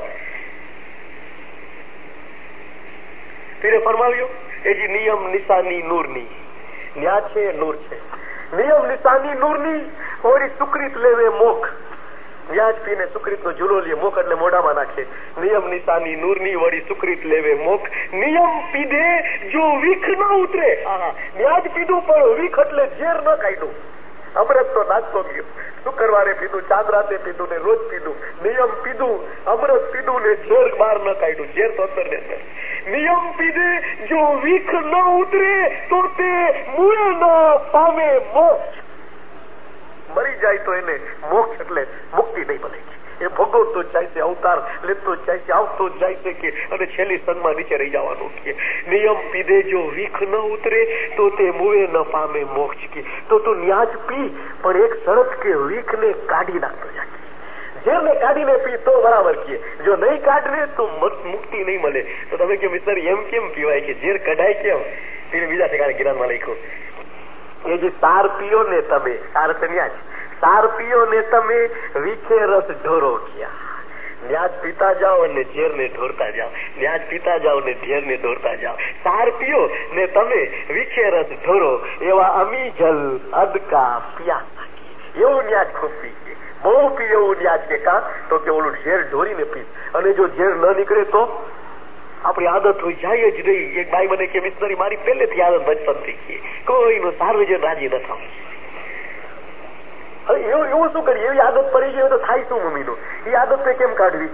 મૌલાને બોલાવો, પીર કે છે તમે નથી કાઢી શકતા, તમારા દિલમાં ઘર કરીને બેઠી છે, મૌલાને બોલાવો, મૌલા આવીને કાઢી દેશે. મૌલા કાઢ્યો, તમે બોલાવો તો આવી મૌલાને બોલાવો તો આવે, પીરે નીકળું જ્ઞાનમાં. હોજી રે મારા હંસા, ઈતરે નગરીમાં એક વિખિયાનો વેલો. આ શરીર રૂપી નગરી છે, કાયા નગરી પીરે કીધી. આમાં એક વીખનો વેલો એટલે ઝેરનું ઝાડ છે. ઈતરે નગરીમાં એક વિખિયાનો વેલો, તે તો વેલે કીધો છે વિસ્તાર કે. એ તો મોટો થતો જાય છે, ફેલાતો જાય છે કે. હોજી રે મારા હંસા, ઈતરે વેલે ઇન્દ્રા ફળ લાગ્યા કે. કડવો ફીર જેવું ફળ આવે છે. ઈતરે વેલે ઇન્દ્રા ફળ લાગ્યા, તે તો જેમ રે વધે તેમ કડવાજી. એ ઝેરનું ઝાડ ને પછી એના ઝેરના ફળ થાય એની અંદર કે. જેમ જેમ હસદ દુશ્મની વધતી જાય, બધા ધર્મ ધોવાતા જાય કે. હવે શું કરવું? ઝાડ વધતું જ જાય છે, એને કાઢવું કેમ? પીર કે છે હોજી રે મારા હંસા, તેડાવો ગુણવંતા માલીને. મૌલાને બોલાવ, ધણીને બોલાવ. તેડાવો ગુણવંતા માલીને, એ તો જળ મૂળથી કાઢી જ નાખે જી કે. બોલાવો, આવો માલિક, આ દિલમાં છે એને તો કાઢી દે કે. અને ધણી આવશે, તમે દુઆ માંગશો કે એ ધણી આવીને એને કાઢીને ફેંકી દેશે કે. તેડાવો ગુણવંતા માલીને, એ તો જળ મૂળથી કાઢી જ નાખે. એક હાથ છે કે એને બોલાવી નાખે. તો મમ્મીનો આ છેલ્લી વાય તો પતી ગયેલી મારી, પણ પાછી વળી અચાનક પેલી વાય શરૂ થયા અને 2 કલાક થઈ ગઈ છે. જવાબને કહેવાનું એટલું કે યાદ રાખજો મમ્મીનો, મૌલા આપણને મૂકે નહીં એટલું ધ્યાન રાખજો. મૌલા મૂકે નહીં એટલું ધ્યાન રાખજો, કારણ કે હવે થાકી ગયો છે. અમે જોઈ લીધો મમ્મીનો. 25 વર્ષ પછી એને કોઈ દિવસ નથી કીધું કે અમારું આખું જીવન ઇસ્માઇલી કોમ માટે છે, નથી કીધું. અમારા પ્રેસિડેન્ટ મોરાણી બતાવતા હતા હિન્દુસ્તાનના અધૂરા પ્રોજેક્ટો હજી ઘણા છે. એ અધૂરા પ્રોજેક્ટની બાપાએ રિપોર્ટ માંગી હતી. 2-3 વખત અમારા પ્રેસિડેન્ટ ફેડરલના રિપોર્ટ લઈને નહોતા જઈ શક્યા. ત્યારે ઇમામે કીધું કે શા માટે તમે રિપોર્ટ નથી લઈ આવતા, કે કેમ એ પ્રોજેક્ટ ક્યાં અટકા છે, શા માટે અટકા છે, આપણે ડિટેલ રિપોર્ટ જોઈ છે. તો સિલ્વર જ્યુબેરીની ગડબડ હતી. અમારા પ્રેસિડેન્ટે કીધું ખુદાવીન સિલ્વર જ્યુબેરીના ફાળામાં અને બીજા કામોમાં રોકાયેલા છીએ, એના પછી તમને રિપોર્ટ. બાપાએ કીધું નહીં, જે બી રિપોર્ટ લઈ આવી હોય સિલ્વર જ્યુબેલી પહેલા લઈ આવજો. અમારા પ્રેસિડેન્ટે બધાના લેક્ચરમાં કીધું હતું, જે બી રિપોર્ટ દેવી હોય સિલ્વર જ્યુબેલી પહેલા કે. પ્રેસિડેન્ટ, સિલ્વર જ્યુબેલી પછી તમારા ઇમામને ટાઈમ નહીં મળે. સિલ્વર જ્યુબેલી પછી તમારા ઇમામને ટાઈમ નહીં મળે. એટલે અમારા મોરાણી કે હું વિચારમાં પડી ગયો. ઇમામે પાછું કીધું, પ્રેસિડેન્ટ, ઘણા ફિરકાના માણસો અમારી પાસે આવે છે અને અમને કહે છે કે હિઝ હાઈનેસ તમે અમારા લીડર બની જાઓ, હિઝ હાઈનેસ તમે અમારા રહેબર બની જાઓ, હિઝ હાઈનેસ તમે અમારા ગાઈડ કરવા વાળા બની જાઓ, અમે તમારી દોરવણી નીચે ચાલીને ઘણી પ્રગતિ કરશું. હું એને ના પાડું છું કે મને ટાઈમ નથી એમ કહું છું, પણ પ્રેસિડેન્ટ સિલ્વર જ્યુબેલી પછી અમે ના નહીં પાડીએ. ઇમામ બોલ્યા છે અને અમે ત્યારથી સાંભળ્યા છીએ કે બસ થર્ડ વર્લ્ડ એક જ વાત ઇમામ કરી રહ્યો છે. અને ત્યાં સુધી કે દરબારમાં ઇમામે ફરમાનો કરેલા 83 સિલ્વર જ્યુબેલી વખતે કે હવે તમારો ઇમામ એવા નવા સેન્ટરોની મુલાકાતો લેશે જે આજ સુધી કોઈ ઇમામ ગયો નથી ને મુલાકાત લીધી નથી. નવા સેન્ટરો હવે એવા સેન્ટરો ક્યાં હશે મમ્મીનો? 25 વર્ષમાં કરીમમાં પોતે એક ઠેકાણે જેવો છે, એક ઠેકાણે ગયો છે, આપણને બધી ખબર છે. સિલ્વર જ્યુબેલી એક ઠેકાણે જાવી ખોજાઓ હતા ઉજવાની છે. હવે નવા સેન્ટર ક્યાં બાકી રહી ગયા કે જ્યાંની જમાત ઇમામના દીદાર નથી કર્યા? એવા કોઈ સેન્ટરો છે? અને એવા સેન્ટરમાં ઇમામ જાતે તો આપણને મૂકી દેવાનો મીન્સ તમે કહેશો મૌલા કોઈ દી મૂકે નહીં, તો ઈરાનના ઇસ્માઇલી કેમ મુકાઈ ગયા છે મમ્મીનો? હુંજાના ઇસ્માઇલીએ 100 વર્ષ સુધી ઇમામના દીદાર નહોતા કર્યા, કેમ મુકાઈ ગયા હતા? હું તમને પૂછું છું, કયો મમ્મીનો? શા માટે ઈરાન વાળા મુકાઈ ગયા વર્ષો સુધી? શા માટે સિરિયા વાળા મુકાઈ ગયા વર્ષો સુધી? સિરિયાના ઇસ્માઇલીને પૂછો કેટલા વર્ષે ઇમામના દીદાર કરશે? દીદાર કર્યા છે? કેટલા વર્ષ થઈ ગયા? આ બી ઇસ્માઇલી છે, આ બી ઇમામના ફોલોવર છે, આ બી ઈમાનદાર છે, આ બી દસોદીએ છે, આ બી ધોવા પડે છે. 2 લાખથી વધારે ઇસ્માઇલી સિરિયામાં છે. શા માટે દીદાર ત્યાં પૂછો એને કેટલા ટાઈમથી નથી ત્યાં એ પૂછો. અને કદાચ ઇમામ બીજા તરફ ધ્યાન દઈને આ તરફ ધ્યાન નહીં દે તો અમારા શું હાલ થવાના મમ્મીનો?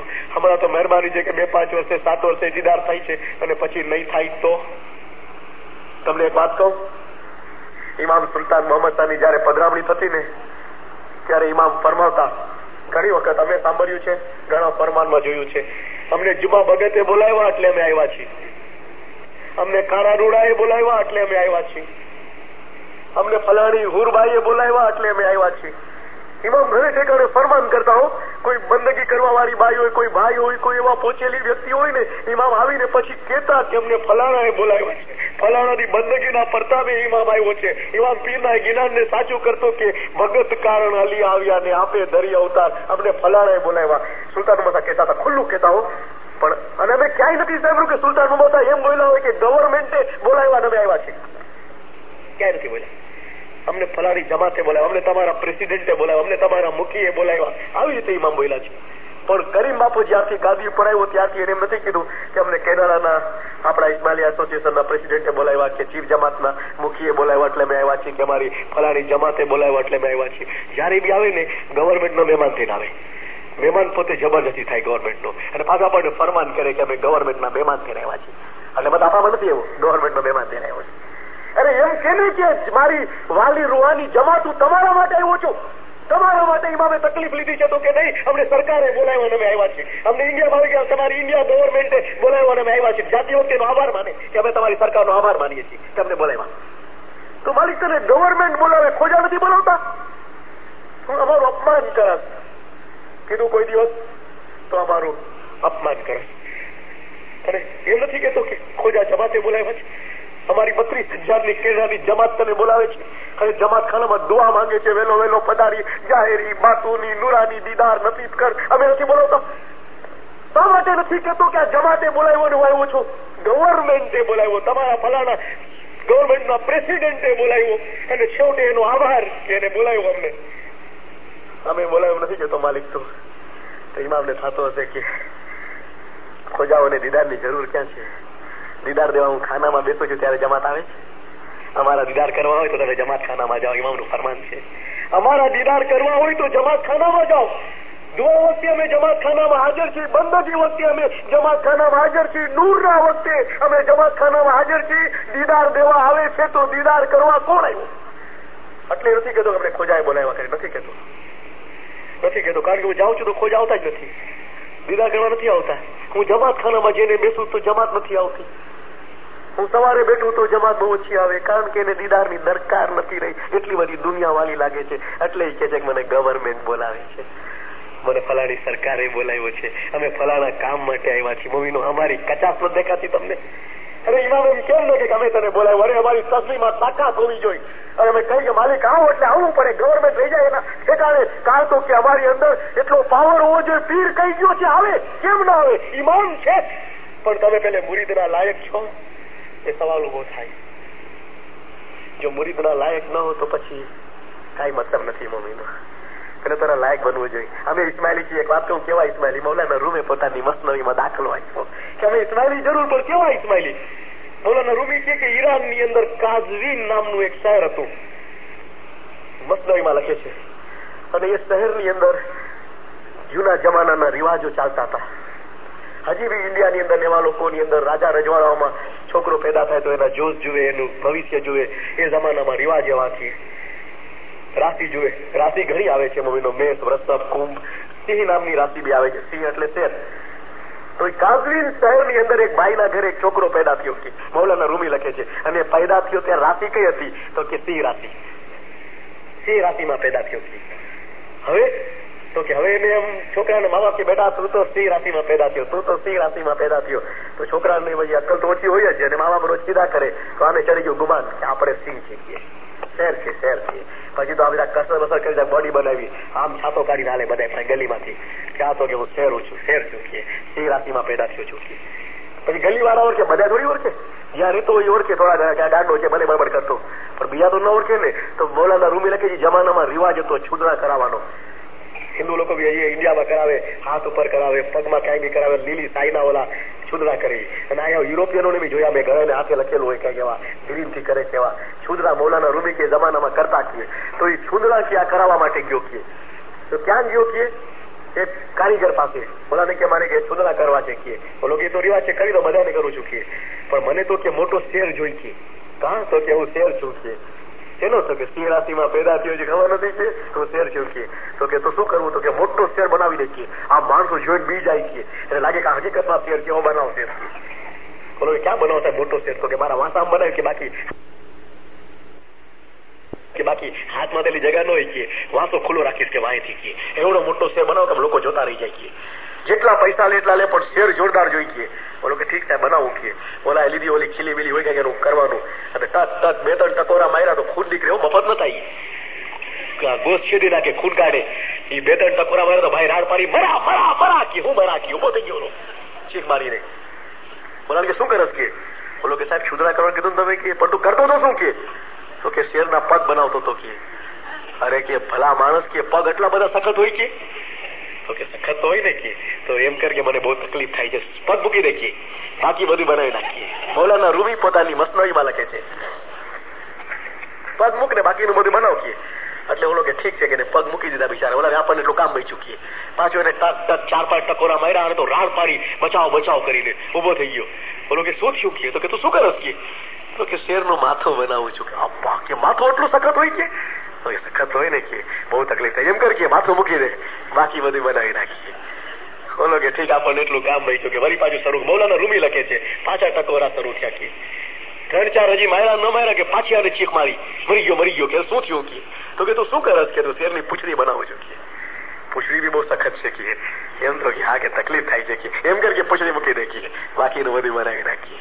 પછી પાછી ઓલાએ શરૂઆત કરી હજી 4-5 ટકોરા માર્યા પાછી રાડ પાડી. ઓલાએ ઉભો થઈ ગયો. અરે શું થયું કે તો કે તું શું કરસ તો કે શેરનું પેટ બનાવું છું કે પેટ તો બહુ સખત છે. એમ કર કે પેટ મૂકી દે કે બાકી બધું બનાવ. પછી ઓલાને એવો ગુસ્સો મૌલાના રૂમી લાગે છે પાટું માર્યો ઓલાને એક પાટું માર્યો ગધેડા કે એવો કેવો શેર બનાવું કે જેનું માથું નહીં, પગ નહીં, પેટ નહીં, પૂંછડી નહીં, એવો કોઈ શેર તે જોયો છે કે ખાલી કે સિંહ રાશિમાં પેદા થઈ ગયો તો સિંહ થઈ ગયો કે અરે એવી હિંમત તો રાખીએ. પછી મૌલાના રૂમ લખે છે મુસલમાનના પેટે જન્મ લીધો, નમાઝ પડસ તો કે બરાબર નથી પડતો, રોજા રાખસ તો કે નથી રાખતો, ઝકાત દેસ તો કે બરાબર નથી કરતો કે હજ કરી તો કે બરાબર નથી કરી કે તો પછી કેવો મુસલમાની નથી થતો. એવી રીતે ઇસ્માઇલીના પેટે જન્મ લેવાથી કોઈ ઇસ્માઇલી નથી થતો. સાહેબ ઇમામ સુલતાન મોહમ્મદ સાહેબ ફરમાવ્યું કોઈ મુસલમાન થયો તો મોટો થયો એમ નથી અને તમે ખોજા થયા તો એમ સમજશો માં કે બહેસ્તમાં જશો. મૌલાએ ફરમાવ્યું ઇબાદત બંદગી કરશો તો જ બહેસ્તમાં જશો. ખાલી ખોજા થાય તો બહેસ્તમાં જશો. મોમન ભાઈ થઈ ગયા એટલે બેડો પાર નહીં. મમ્મીનો મોમન નથી. 2 ટાઈમ ખાને આવો તો મોમન, 2 ટાઈમ જમાત ખાને આવો તો મોમન, 10 ઓંધિયો તો મોમન, ઇમામના ફરમાન માનો તો મોમન અને નહીં માનો તો યાદ રાખજો પરિણામ શું આવે છે. ઇમામના ફરમાન તમે નહીં માનો તમને થોડી ઘણી તકલીફ થશે પણ તમારા ઇમામની જાન જવાની, તમારા ઇમામની જાન નીકળી જશે. યાદ રાખજો મોમીનો તમે ફરમાન નહીં માનો થોડાક દુઃખ વેઠવા પડશે પણ ઇમામની તો જાન ચાલી જવાની. શું તમારી એવી ઈચ્છા છે? અને કહું ક્યાં સુધી ઇમામની જાન જાય છે? તમે ઇતિહાસ વાંચો. સિફીનના મેદાનમાં મૌલા અલી લડવા ગયા હતા ખબર છે ને. છેવટે પછી ઓલો માવિયા હારવા માંડ્યો. ઇતિહાસ વાંચો મમ્મીનો તમે.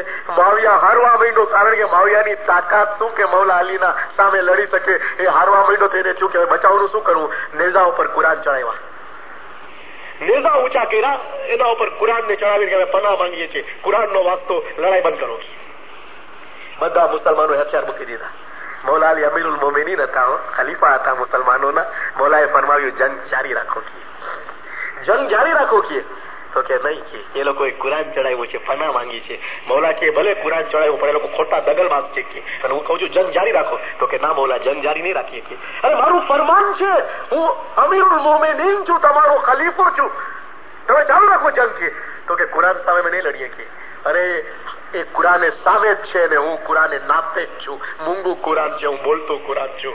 ચાલો કે જંગ જારી રાખો કે લોકો ન માન્યા. યાલી અમે નહીં માનીએ કે નહીં માનો ફરમાન ઠીક તમારી મરજી, હવે જેમ કરો એમ કરો. 6 માણસોની કમિટી બનાવી, લવાદો નિમાણા અને નક્કી થયું કે આપણે સુલા કરી લેવી. સુલા કરી લીધી. ઓલો ફાવી ગયો માવિયા. મૌલા અલી લડાઈથી હારીને પાછા આવ્યા. મૌલા અલીનું લશ્કર હારી ગયું મમ્મીનો એની સામે. એટલે કે સંધિ એવી થઈ કે બધા હાથ માવિયાને મળે, મૌલા અલીને કાંઈ નહીં. અને મૌલાના અલી નીચે મુંડી કરીને પાછા આવ્યા. 8-9 મહિના જીવતા રહ્યા મૌલા અલી. એકેય ફરમાન ન કર્યું. કાં તો કે જમાત ફરમાન માને નહીં તો ફરમાન કરવા શા માટે. અને પછી માવિયાની તાકાત વધી. મૌલા અલીને ઝેર પાયેલી તલવાર મોકલાવી અને શહીદ કરાવ્યા. મૌલા અલીની જાન ગઈ. તમે વિચાર કરો મમ્મીનો, જો મૌલા અલી જીતા હોત તો માવિયા જેવો કોઈ દુશ્મન રહેત ન રહેત અને પછી મૌલા અલીની કોઈ જાન લેત ન લેત અને મૌલા 20-25 વર્ષ વધારે જીવા હોત. 60 વર્ષની ઉંમરમાં મૌલા દુનિયા મૂકી ગયા અને ઝેરેલી તલવાર મારી હોય એને મૌલાને શહીદ કરી નાખ્યા. ઇમામની જાન કોને લીધી? જમાતે લીધી. એ જમાનાની જે જમાત હતી એ જમાતે ઇમામની જાન લીધી. કાં તો કે ફરમાન નો માની. ઇમામ ખામોશ થઈ ગયા. દુશ્મનોએ તલવારને ઝેર પાયું, ઇમામને મારી નાખ્યા. ખર ઇમામ દુનિયામાં વયો ગયો. દુશ્મનની તાકાત વધી ગઈ. રાજ હાથમાં હતું ને, મૌલા અલીની ગાદી બી હાથમાં આવી ગઈ, કુફા બી એના હાથમાં આવી ગયું, મદીના મુનવ્વરા મક્કા બધું એના હાથમાં આવ્યું. જોર વધારે થયું. એને થયું કે હસન જેનો દીકરો છે એ બી આપણો દુશ્મન થશે, કાલે એને મારી નાખો. હજરત હસનને ઝેર આપીને શહીદ કર્યા. અમારા પીર હજરત હસન નબી મોહમ્મદ પછી બીજા પીર, એને ઝેર આપવામાં આવ્યું. પછી એને થયું હવે કોણ છે એના કુટુંબમાં, તો કે હુસેન છે, એ બી આપણો દુશ્મન છે, હશે તો ક્યારેક મુકાબલો કરશે. કરબલાના મેદાનમાં ઇમામ હુસેનને બી કાપી નાખ્યા, મમ્મી શહીદ કરી નાખ્યા. કેના હિસાબે થાય છે? જો તમે આ જમાત ફરમાન નથી માનતી તો એના પરિણામ જુઓ તમે. જમાતનું તો જે થવાનું હશે થશે, ઇમામનું શું થાય છે એક વખત જોઈ તમે. અને પછી ઇમામ હુસેન બી દુનિયાથી ગયા.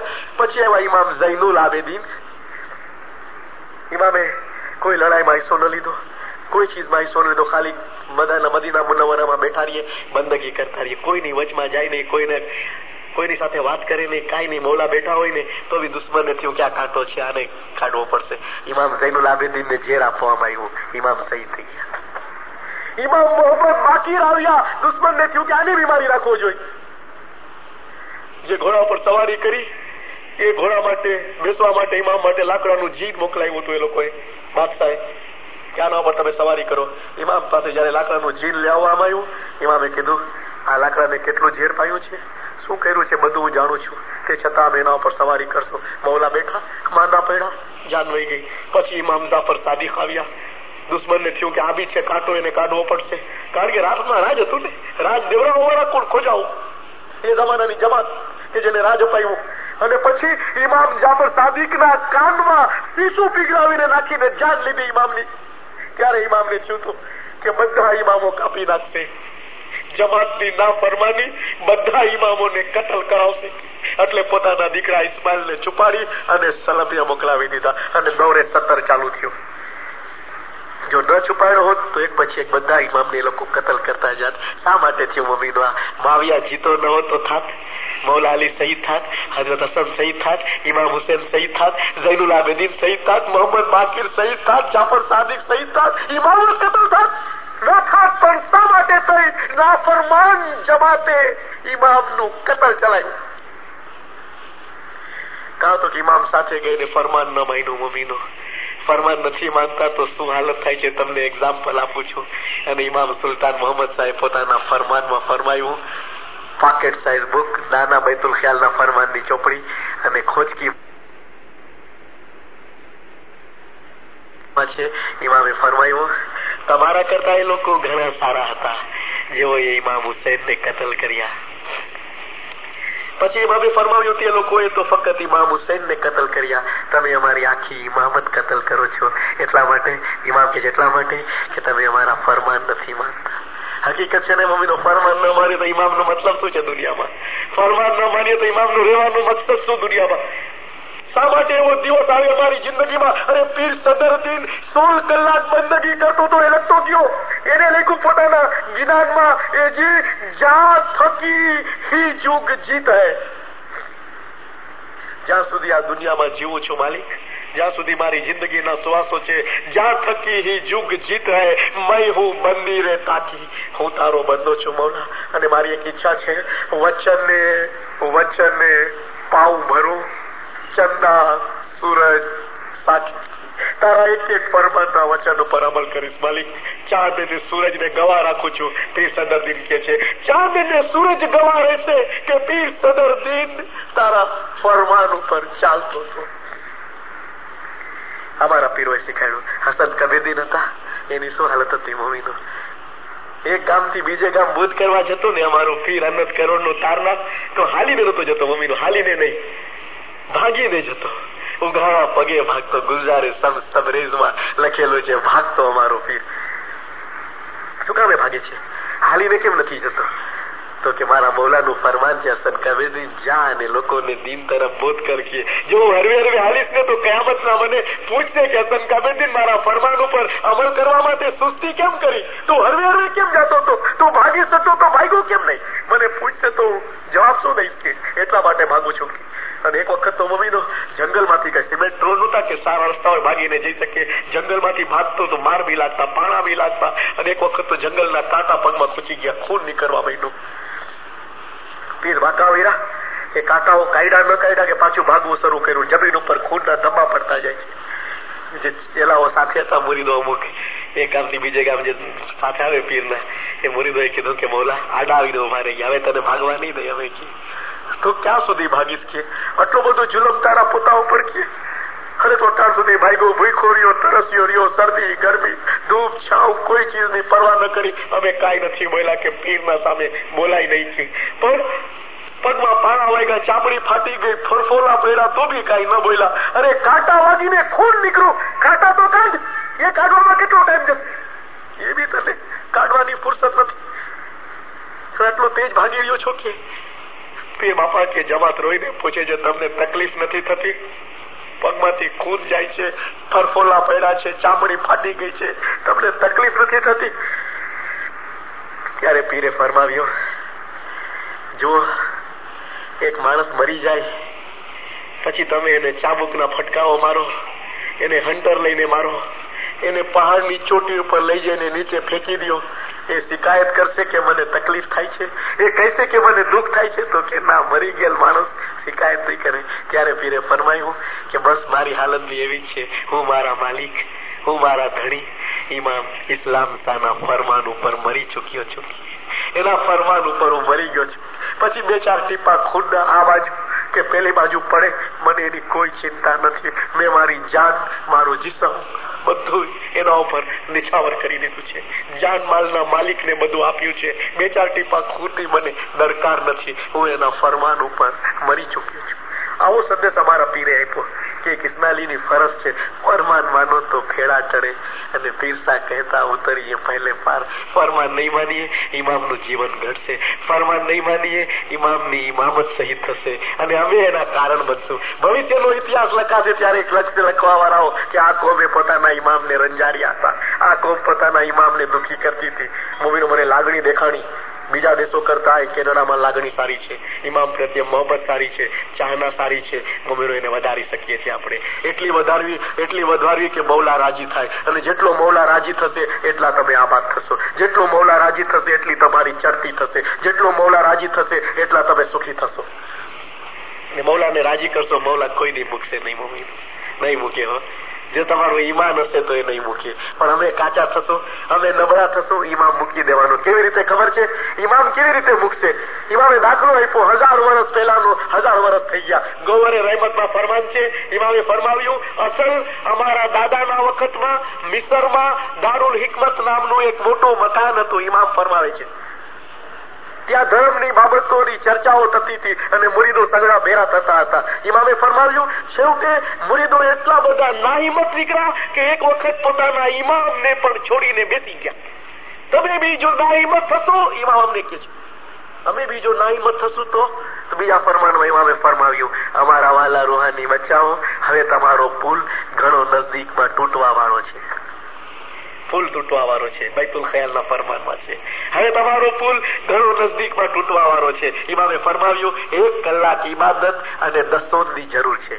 પછી ઇમામે ફરમાવ્યું, જેની ઇબાદત અને દસોન બરાબર હશે તેને પુલ સરાત પાર કરવી સહેલી થઈ પડશે. પછી ઇમામે ફરમાવ્યું, પછી એમ નહીં કહેતા કે અમારા પીર મુર્શિદે અમને ચેતવ્યા નહીં, અમે તમને પહેલેથી ચેતવણી આપીએ છીએ કે તમારો પુલ ઘણો નજદીકમાં તૂટવા વાળો છે.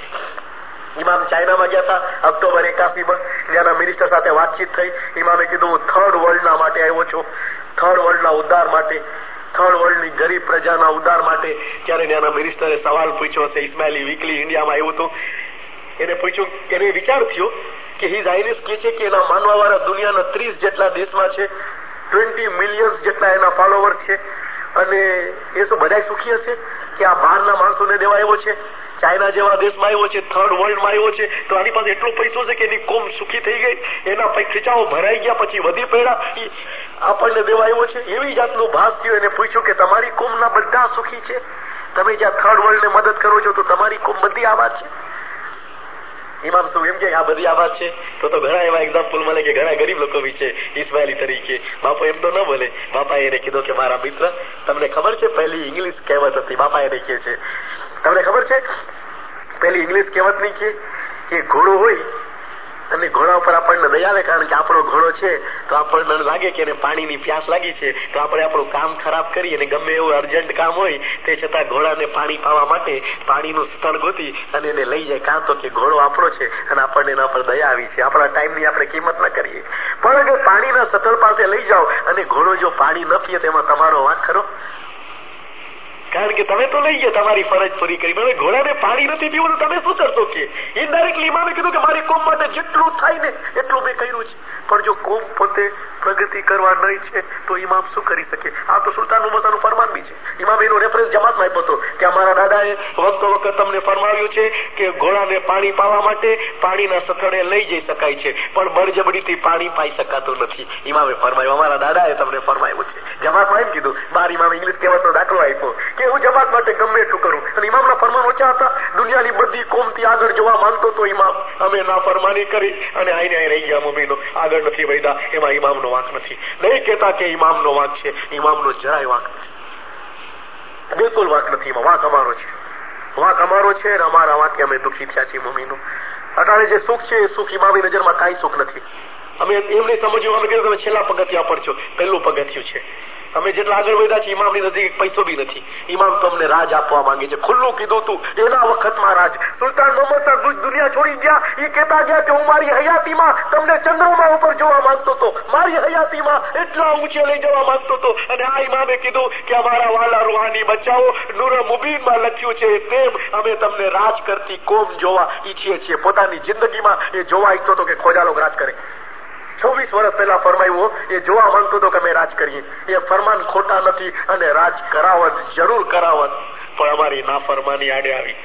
અમને ટાઈમ નહોતો મળતો ખાને આવવાનો, અમને ટાઈમ નહોતો મળતો દસમ દેવાનો, અમને ટાઈમ નહોતો મળતો ઇબાદત કરવાનો, અને એટલી જિંદગી વહી ગઈ મમ્મીનો. હવે તો એવું છે કે અણી ઉપર છે. કાલે બીજી પ્રજા જરૂર કદર કરશે મમ્મીનો. મને યાદ છે, બીજી પ્રજા જરૂર કદર કરશે. એવી કદર કરવાની કે કોમ હાથમાં લઈ લેવાની ઇમામની, જરા કે એનું ભલું કરશે હાથમાં લઈ લેવાની. એ કહેશે કે આગા ખાન તું અમારો છો, ત્યારે શું થશે મમ્મીનું?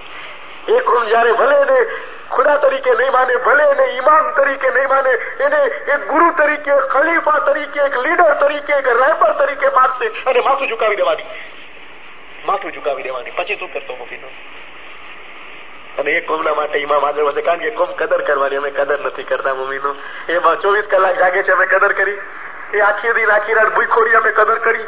કોઈ ખોજાના પેટમાં મર્યું કે માલિક 25 વર્ષ સિલ્વર જુબેલી સુધી ભૂખો તરસ્યો અમારા માટે કામ કર્યું? કોઈના પેટમાં મર્યું તો મમ્મીનું? સાચે સાચું કયો, કોઈના પેટમાં મર્યું? કોઈને કઈ થયું તું? કારણ કે લાગણીઓ નથી રહી મમ્મીનો. એટલા બધા અમારા અપોઇન્ટમેન્ટ, એટલા બધા દુનિયાના ઝંઝટોમાં ઘેરાયેલા છે કે અમને દરકાર નથી રહેતી. સાંભળી એટલી વાર સાંભળી પછી ભૂલી જાય. અને ક્યાં સુધી આ? હવે બહુ ટાઈમ ઓછો છે.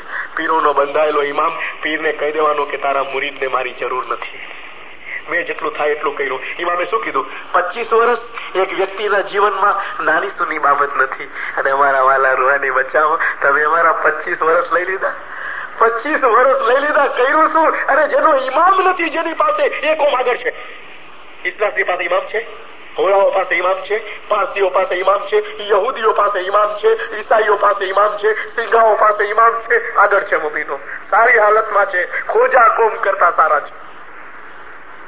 નથી ઇમામ એ લોકો પાસે, તે છતાં પ્રગતિ કરે. અને ઇમામ હોઈને પ્રગતિ ન થાય તો અમારા કિસ્મત ફૂટેલા મમ્મીનો. અમે બદનસીબ, અમે બદનસીબ. ખરેખર અમે જરાય લાભ નથી લીધો. અમારા કરતા જો બીજી કોમને ઇમામ મળ્યો તો કોમ ક્યાંય નીકળી જાત મમ્મીનો. ખરેખર કહું છું, અમે જરાય લાભ નથી લીધો. લાભ લીધો નથી ને લાભ લેવા માંગતા નથી. શું છે એ ખબર નથી પડતી, શું કિસ્મત લખાણા છે એ ખબર નથી પડતી. ઠોકરો લાગે છે તોય ખબર નથી પડતી. ક્યારે ખબર પડશે?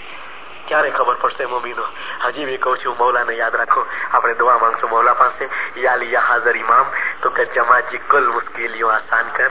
યાલી તો ગજ જમાતજી નેક ઉમેદો પૂરી કર. યાલી તો ગજ જમાતજી આફત બલા બીમારીઓ દફે કર. યાલી તો ગજ જમાતને ધંધા રોજગાર કમાણીમાં ખોટ બરકત દે. યાલી તો ગજ જમાતને સુખી સલામત અને આબાદ રાખ. યાલી તો ગજ જમાતને સવાર સાંજ જમાત ખાને આવવાની આલા હિંમત દે. યાલી તો ગજ જમાતને દસોન સુખરીતને ઇબાદત में पूरा रख.